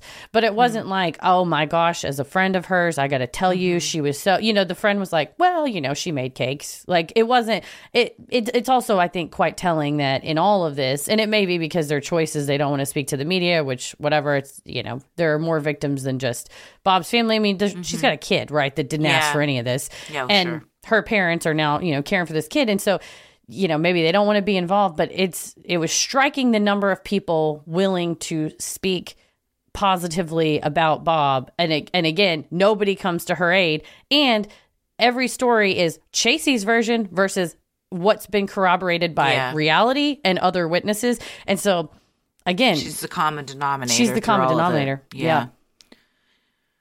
The state presented evidence that Chasey was on the hunt for someone to murder her husband for her. Message after message from Chasey described her wish for Bob to die. The state argued that she was already interested in Bob's money via the life insurance policy, but given the imminence of his divorce filing, she accelerated her plan to kill him. The jury convicted her of murder and sentenced her to life in prison with the possibility of parole. So they could have, capital murder would have been life without parole, or murder is life with the possibility of parole. And the reason why they upped the charges, capital murder, is murder in certain circumstances. It's a peace officer, a person under 10 years old, or some other ones, or for remuneration. And so their argument was, we're charging her with capital murder because she didn't just kill him because she didn't like him. She didn't kill him because she didn't want to be with him. She killed him for $680,000 of this life insurance policy. The jury, I think, disagreed. And I think on a technicality, really, when you talk about murder for remuneration in order to kick it to capital murder, you're really looking for I'll give you $10,000 if you murder this person for me, or I will get. So I think the jury thought that might have been her motive, but she didn't murder someone. She wasn't like for hire. It wasn't like it was murder for hire. Yeah. And I think that's probably why the jury landed on murder, technically didn't pull the trigger. Well, yeah, which I think in this case, because she was responsible for orchestrating, that's why they convicted her of murder. Yes. I absolutely think she should be. Versus conspiracy. Mm-hmm. Both Chasey and Garza attempted to appeal their sentences. In her appeal, Chasey complained that the statements she made to Burke should not have been allowed at trial. While Sergeant Meek had Mirandized her on the scene, she complained Burke did not Mirandize her again once she was brought to the station. The appeals court found this unpersuasive, as Burke's interview was a continuation of what Meeks had started. Burke had confirmed with her that she had previously received her Miranda warning, and all written statements she made to police were on pre-printed documents that included written versions of the required warnings, with Chasey's initials beside each one. And that's a question they ask in Texas. It's called the Bible factors. That's like the ruling case law. And to say that she didn't get Mirandized before Burke, when Sergeant Meek gives her the full Miranda warning, and then when she sits down to talk to Burke, he goes, now, Officer Meek gave you your Miranda warning, right? And she goes, yeah. He goes, and he told you, you have the right to remain silent, all that. And she's like, yeah. So that's all he had to do was clarify. It was also the same day. It was not that many. Well, technically it's a different day because it was after midnight. But, it's not that many hours difference. It's not like she went home, went to sleep, they went and picked her back up and questioned her again. So all of that was allowed in. And then there's 3822 is the Texas Code of Criminal Procedure of like the requirements. They've made Miranda warning a statutory requirement as well. So regardless of Miranda's status as case law, under Texas criminal law, you have to provide these warnings. And whoever's in compliance at Roy City, great job, because the document, they didn't just say, okay, write your statement on a piece of yellow legal paper. They said, okay, here's the pre-printed document that you're going to fill out these lines below, but read the top. And it was like, every single line item. I understand I have the right to remain silent, initialed. I understand I have the right to an attorney, initialed. I mean, all straight down. So how, when you have done all of that and your attorneys can see you've done all that, why are they like, okay, yeah, but we'll still file this appeal because they know that they're not going to win it. So what's the point? I think you try. You feel like, but I mean, I can try to be an astronaut, but I'm not going to be. And like, I understand that. Like, what's the point of trying? Like, if step one, you automatically see that like you don't have the stuff to file for this. So how did they even get to file it? There was another case we covered recently too, where I was like, but they shouldn't have been allowed to even do that. Yeah, you're like, it's not even close. I mean, when I was watching the body cam, it wastes everybody time and money to do shit like that. And I mean, it does. And especially under Texas law, given the Bible factors, it weighs every single factor. I don't know how an attorney with a straight face could have filed an appellate brief asking the court to grant her a new trial based on those factors, because it just so clearly matches. Like, it's almost line for line, like matches what happened to her, matches what the requirements are under case law. But when we were watching the body cam footage, I told Paris, I was like, oh, he Mirandized her. And Paris was like, oh, why is that? I said, because she's just going. I mean, she just started talking. And at least Sergeant Meek had the foresight to go, oh, I want to make sure I can use all this later. And so he does it, and he gives her a full Miranda warning on camera. It's on camera. You can watch it. What is also really interesting, and you have to commend them too, is this is a small police department. Like we said earlier, they don't get a lot of murders, certainly not something like this, but they followed all the steps. And we've covered a lot of cases recently with much larger police squads that are corrupt or just bungle the whole thing when there's more evidence than this, even that something, murder took place. You're like, I don't know, I guess that they just killed themselves.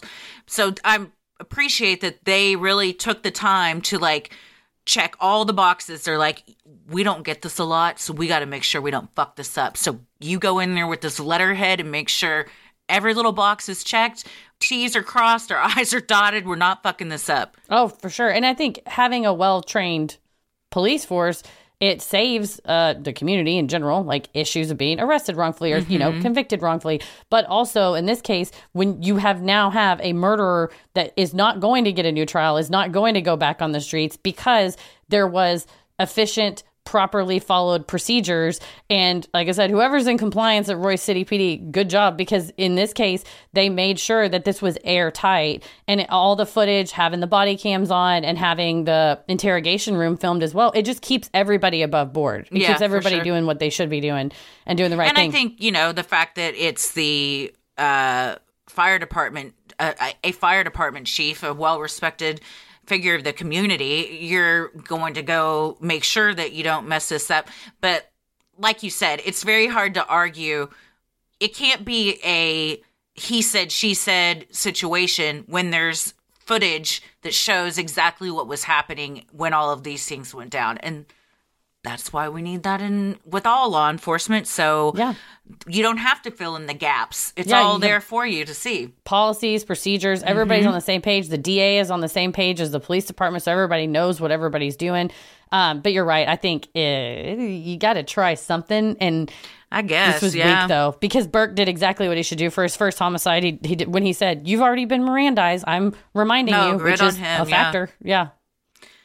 Chasey also argued that the jury should have been allowed to consider manslaughter, claiming she was merely reckless in luring Robert to be murdered that night.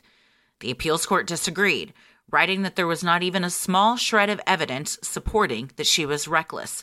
On the contrary, there was significant evidence that she knew Garza had violent tendencies, saw his guns that night, expressed a desire in many writings that she wanted Robert gone, and lured Robert to the deserted road.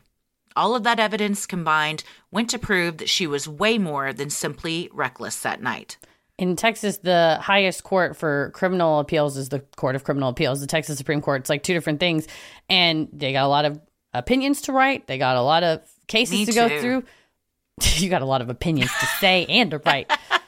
But this one, I was generally very pleased that they took the time to say, there was not even a mere scintilla of evidence that it would even ever be possible that she could possibly be reckless. Numerous misspellings. I like that, like, in all of these things, there's, like, subtle shade thrown that's unnecessary, but also warranted. It was as if whoever drafted this opinion was like, oh, no, I read this record, and hell no. And I will also say I noted that when they quoted the text message of her wanting him gone, they chose to type it in all caps because she had typed it in all caps. I want him, all caps, Gone. And that says a lot. Yes. And so I think when the appeals court was like, we don't even have time to list all the amounts of evidence, but it would not be reasonable to expect a jury would ever say that she did a little oopsie and happened to have him come out there just for an oopsie. It was like this was part of a clearly not a well-planned, but it was premeditated conspiracy to do this. Garza attempted to appeal on the grounds that the judge should have granted him a mistrial after Detective Burke testified that Chasey said Garza killed her husband. During the trial, the judge struck the comment from the record, but denied Garza's attorney's request for a mistrial. The appellate court later upheld the trial court judge's decision, denying Garza's request to appeal. Very legally dorky thing. His attorney objected at the time only to the fact that it was non-responsive. He should have also objected at the time for another grounds. And because of that wrong objection, their appeal got denied. What does that mean? So the defense attorney said, Sergeant Burke, you understood my question about what your belief about Chasey's credibility was. Did she give you any, based upon your conversation with her, this is the defense attorney, based upon your conversation with Chasey, you didn't have much faith in her credibility. Isn't that right? And Detective Burke said, well, she did say Michael Garza killed her husband. And defense counsel said, Judge, I'm going to object. That's non-responsive. Because he pretty much asked a yes or no question. Okay, so the non-responsive means he didn't answer the question that was asked. He just made a statement that now we got to deal with that shouldn't have been said. Okay. And the defense counsel says, objection non-responsive. The trial court judge says sustained. The defense said, I'm going to ask that the jury be instructed to disregard that comment. Well, you can't unring a bell. I mean, the court says, please disregard that last comment. Defense counsel says, Judge, I'm going to move for a mistrial. Judge says, denied. And so then they continue. Well, the issue is, so he objected on non-responsive grounds. He also should have objected on why the testimony was inadmissible. So he should have said, Judge, I'm objecting because that's non-responsive and that's hearsay. Because what the Burke just said was, she said Michael Garza killed her husband. He's trying to get that in for the truth of the matter asserted, classic hearsay. Then, the state would say, we argue that it's not hearsay, whatever. You could fight it out. But all he said was non-responsive. So that does not preserve your error for appeal. And so the appellate decision in Michael Garza's case is like pretty short because they kind of lay out what happened. And they said, we have the record. His attorney just said objection non-responsive. He didn't also say why it was not admissible. And so because of that, we have to find, we let the ruling stand, which just goes to show you it is very important that you get a highly skilled lawyer when your freedom is on the line. Could you then appeal on ineffective counsel? Ineffective assistance of counsel, you could try anything, right? You could try. I get not in my court, but Not by Judge Christie. in others apparently so. But yeah, I mean, that's the sole issue that he brought up on appeal was that Interesting. An error and denial of the motion for a mistrial. Yeah, a lot of times you can get a lot more in under ineffective assistance of counsel than you would if they say, well, we don't think like exactly what you're pointing out. Broader. Yeah, and also if it's not a recognized right that's been violated, then you at least say, well, but if I had a better lawyer, this would not have happened. Yeah, so, that probably would have subjective. been a better appeal. But Well, see, this is why I'm a judge, Heather. you're right, Your My Honor. great legal advice. Both Chasey and Garza are serving their sentences in separate Texas correctional facilities over 100 miles outside of Dallas. They will both be eligible for parole in 2046. Chasey will be 59 and Garza will be 67. According to 48 Hours, Bob's parents and Chasey's mom and stepdad share custody of their young daughter. Bob's 3 daughters split his life insurance proceeds. His mom, Candy, told Dateline that she still misses her son, with whom she was so close, saying, It took me a long time to get over Bobby's phone calls. They weren't coming through anymore. However, she said just as Bob had promised, the firefighters in his battalion have stepped up, ensuring that Bob's family is taken care of. When I saw this part, Waterworks, I was just crying. And Paris walked in and goes, oh my God, are you okay? And I was like, his mom. And I just started telling him. Especially when you've talked 10 to 15 times a day. It's a huge That's gap. a huge void in your life. And in your every day. Yeah. It's awful. Especially, again, like we said at the beginning, you have to come to terms with, all right, my son is a firefighter living. There's a good chance that I could lose him in this line of work.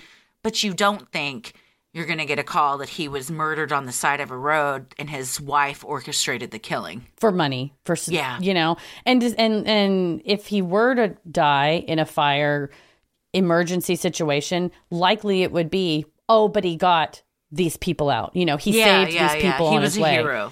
And I think his mother said something similar. She said, he had so much more. He was only 47 when he passed away. She told Josh Mankiewicz, he was a young man. He had so much more life to live. And she said he had so many more lives to save. Oh, yeah. But you think about that. Like, we always talk about sliding doors moment or fate. And you're like, that is now a huge loss for that community. I mean, for people that he was going to save, not only just his family and those in his life, but as a leader for his battalion, because he was a captain, he was in charge of stuff, it's. If you want to get more cerebral about it, like the butterfly effect, him being gone, like whose life would he have saved and if he had not been murdered, and how could that have changed things? So, you see like the people that are suffering immediately from his loss, but the long-term effect of losing someone like that, I think, is immeasurable. Yeah, the ripple effect. And especially, I think the really hard part is the once tiny daughter, who's now, grown up. This has been a couple years, but, 6-7 years old, lose both your parents like that because your mom is just selfish, short-sighted. Yeah, it's a real shitty way to start your life out, for sure. Well, we've covered a lot of what we think, but so what do we think? Yeah, I think we covered it. This one really has, I had I had to journal about like why I was so disturbed by this. And I think it's just very, not that all crime isn't senseless, but it's it's taking it to the extreme of just a hero person that helps people every day killed by just trash, just that didn't give a shit about human life, wants money, wants attention, wants whatever. I am particularly disgusted with her and really have got I harbor a lot of animosity toward her. Yeah, it's incredible to watch someone just bold-faced lie and put on an act to cops and interviewers when you're like, girl, we have like hours of footage that show us what happened. Like, give it up. Who are you kidding anymore? And I think the answer is you're kidding yourself, because she wants to continue to play the victim role and maybe be able to just free her own conscience of whatever, if you tell yourself like, well, it wasn't really my fault, eventually maybe you start to believe it. I think she manipulated every guy in her life and thought that she could keep doing it, even beyond, committing this horrible crime. And, she met her match and will now, I suppose, see the light of day possibly before she turns 60. Yeah. Yeah. If you're eligible for parole in 2046, does that really mean she can't come up for parole before then? Correct. Yeah. A lot of times, don't they say that, but then they like get out early anyways? Well, I mean, that depends on case by case. Generally speaking, if you get a life sentence, you have to serve in Texas 30 years and then you're eligible for parole. Okay. So that'll be 46 will be 2016. Gotcha. So it'd be 30 years from whenever I'm assuming she was incarcerated pending trial, because in the 48 hours interview, I thought it was extremely effective when they eventually at the end pan down and you see that she is shackled. Yes, you haven't realized the whole time that she's been in handcuffs, and I agree. It was a very well produced interview or special, like the way it was told and everything. And Peter Van Zandt is a badass and doesn't let her get away with shit, which I really appreciate. She doubles down though. She sticks to her story and continues to say that it was an accident. He wasn't intended to die, and that she's this, grieving victim. Yeah, and I'm glad that 48 Hours interviewed his ex-wife and his 2 adult daughters, and then Dateline interviewed his mother and his 2 sisters, just allowing him to have a voice in all of this, in all the coverage, and that you can tell, though, he's just left a huge hole in all their lives. Oh, yeah. And, I mean, the firefighters say that they can't walk by his locker without getting choked up, and that it's just something they still can't really wrap their heads around. I don't think you ever do, because it's just, I mean, it's so horrific that you never think something like that's going to happen to your husband, friend, ex-husband, father, whatever. Isn't it wild to think that she will probably get out before she's 60. And that just, again, goes to show how young all of this started for her.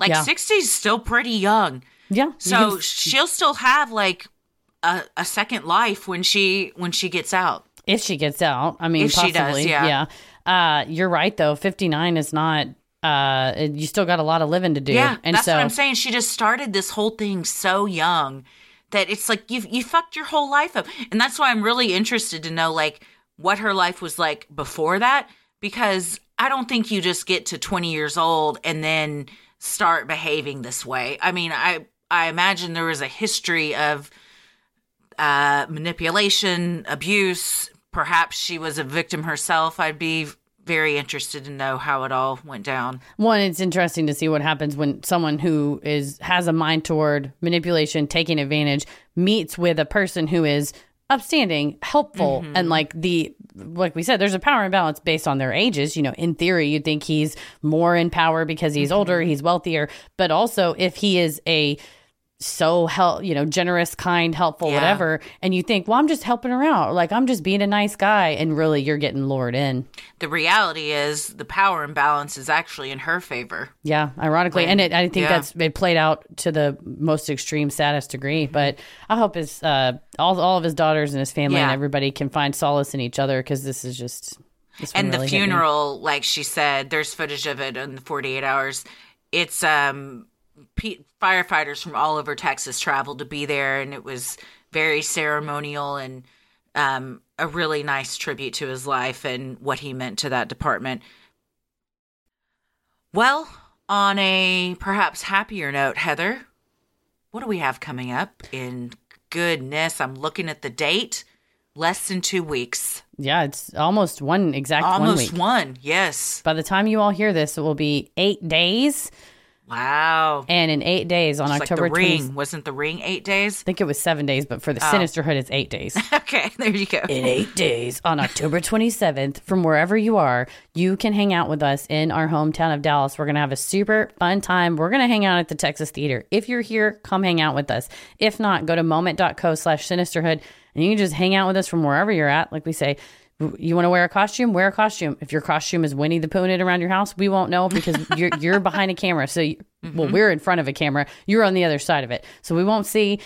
Come as you are, but go to moment.co/sinisterhood where you can get not only access to our moment, which will be live on the 27th, but it's also up for 10 days after. So if you can't really make it on the 27th, but you still want to be a part of stuff, don't worry about it. Just go ahead and get your spot now. You can also order our exclusive shirt. It's only for that night. It's only available. It's so good looking. Love it. It's so badass. It's real, like, it's fun, but also edgy. It just has a real, like, nice look about it. We got a all new fresh design and we are very into it. It's like perfect for the season, for spooky season. So if you go to moment.co/sinisterhood, you can get your moment ticket and you can get your shirt. If you're a Patreon subscriber, there's a special coupon code for 25% off of your moment ticket. Make sure you join Patreon to get that. But if you're in Dallas, go to sinisterhood.com/live shows and get your live in-person ticket. You can also get the shirt in person in Dallas. But either way, we're going to have a really good time. I'm excited. I have a special announcement. Uh-oh, I don't know this. You don't, because it just happened last night at dinner. What? I was telling Ella about the show, and she was asking about it. I said, if you want, you can come to the theater and see the theater and stuff and see what I do. And she goes, I want to come on stage. Uh-oh.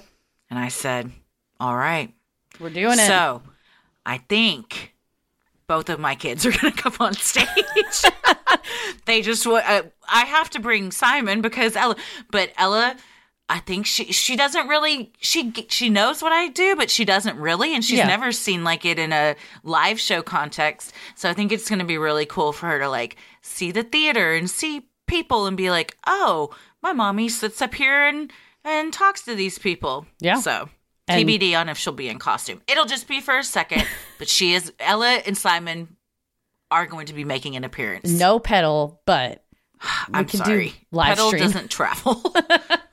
Well, what's better than Petal, Ella, and Simon? We could get them in costume, bring them out, and it'll be great. We could. It's going to be great. They're going to be aliens, so. Well, if you're not in Dallas and you want to see an actual alien invasion happen on stage, we have 2 extraterrestrials in full costume. Go to sinisterhood.com/live shows. You can come here in person or watch it remotely from wherever you're at. Moment.co. Gosh, I've just put so much pressure on myself to get them in full costume and everything for this show. Go to moment.co/sinisterhood.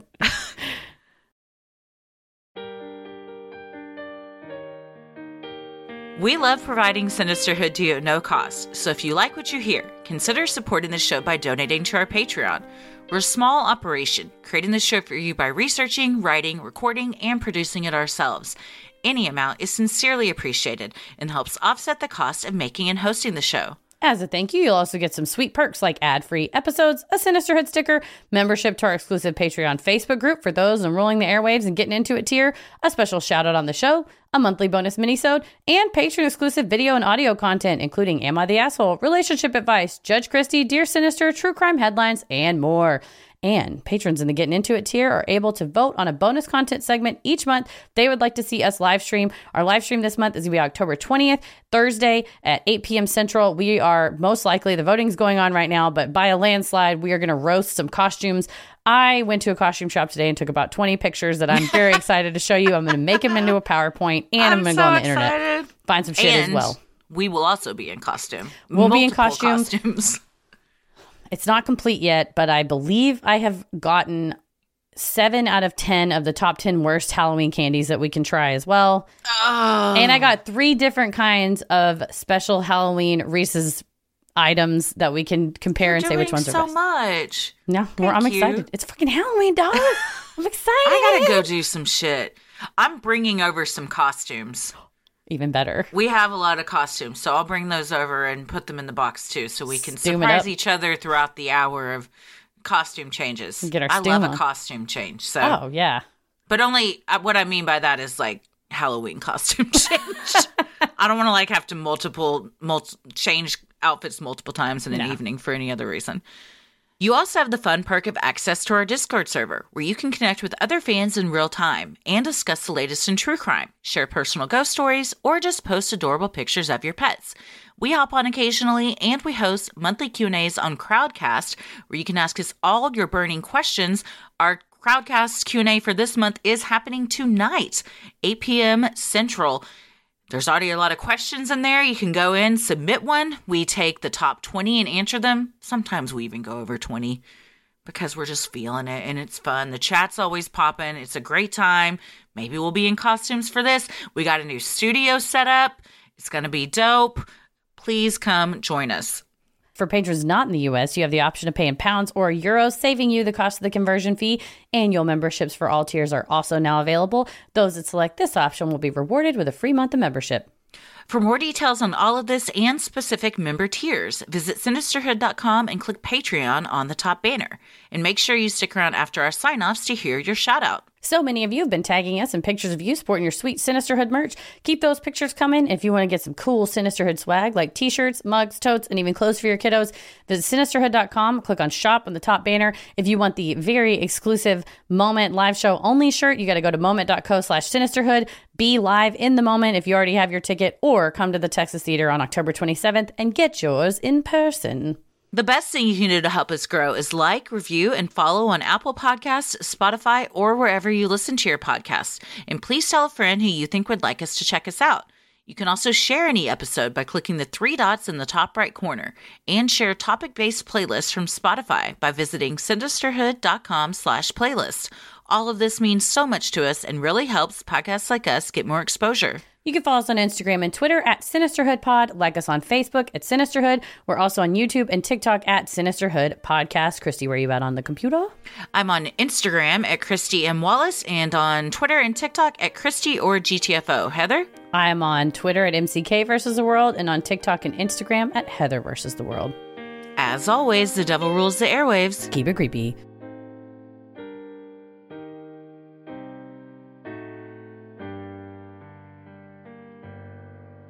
Hey everybody, thank you so much for supporting the show on Patreon. Here are your special Patreon shoutouts. Elise Katz, Davina Vera, Ashley Joy, Happy Musonda, Kristen Freilich, Jenna Patterson, Kenya Garcia, Olivia Hartman, Rachel Stewart, Emily Purvis, Brittany Crisp, Renee Gaston, Razel Frey, Jess, Jacqueline Faust, Gail Hayter, Timmy Dewan, and Francis Chilcutt. Thank you so much for supporting the show. We sincerely appreciate it. We could not do this without you. We hope we pronounced your names correctly, and we hope we see you at our show on October 27th, either in person or via the Moment. Stay safe, stay healthy, and keep it creepy. Sinisterhood.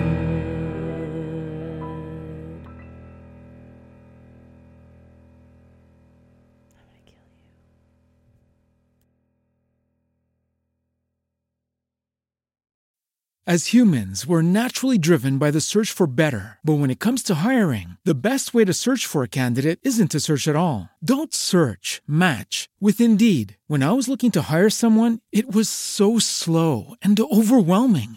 I wish I had used Indeed. If you need to hire, you need Indeed. Indeed is your matching and hiring platform with over 350 million global monthly visitors, according to Indeed data, and a matching engine that helps you find quality candidates fast. Ditch the busy work. Use Indeed for scheduling, screening, and messaging so you can connect with candidates faster. And Indeed doesn't just help you hire faster. 93% of employers agree Indeed delivers the highest quality matches compared to other job sites. according to a recent Indeed survey. And listeners of this show will get a $75 sponsored job credit to get your jobs more visibility at Indeed.com/podcast. That's Indeed.com/podcast. Terms and conditions apply. Hello, it is Ryan, and I was on a flight the other day playing one of my favorite social spin slot games on ChumbaCasino.com. I looked over at the person sitting next to me, and you know what they were doing?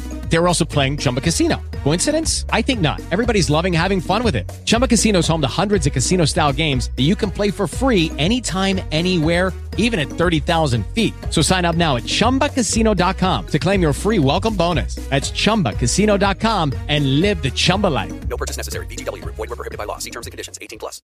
With Lucky Land Slots, you can get lucky just about anywhere. Dearly beloved, we are gathered here today to... Has anyone seen the bride and groom? Sorry, we're here. We were getting lucky in the limo and we lost track of time. No, Lucky Land Casino, with cash prizes that add up quicker than a guest registry. In that case, I pronounce you lucky. Play for free at LuckyLandSlots.com. Daily bonuses are waiting. No purchase necessary. Void where prohibited by law. 18+. Terms and conditions apply. See website for details. With LinkedIn Jobs, we tap into a network of more than 1 billion professionals to help you find quality professionals quickly and easily for any role you need. Marketing wizards? Found them. Software engineers? Found. That project manager I could never seem to hire? And found. LinkedIn Jobs quickly matches your roles with candidates with the right skills and experience. In fact, 86% of small businesses get a qualified candidate within 24 hours. Post your first job for free and get started at linkedin.com/spoken. That's linkedin.com/spoken. Terms and conditions apply.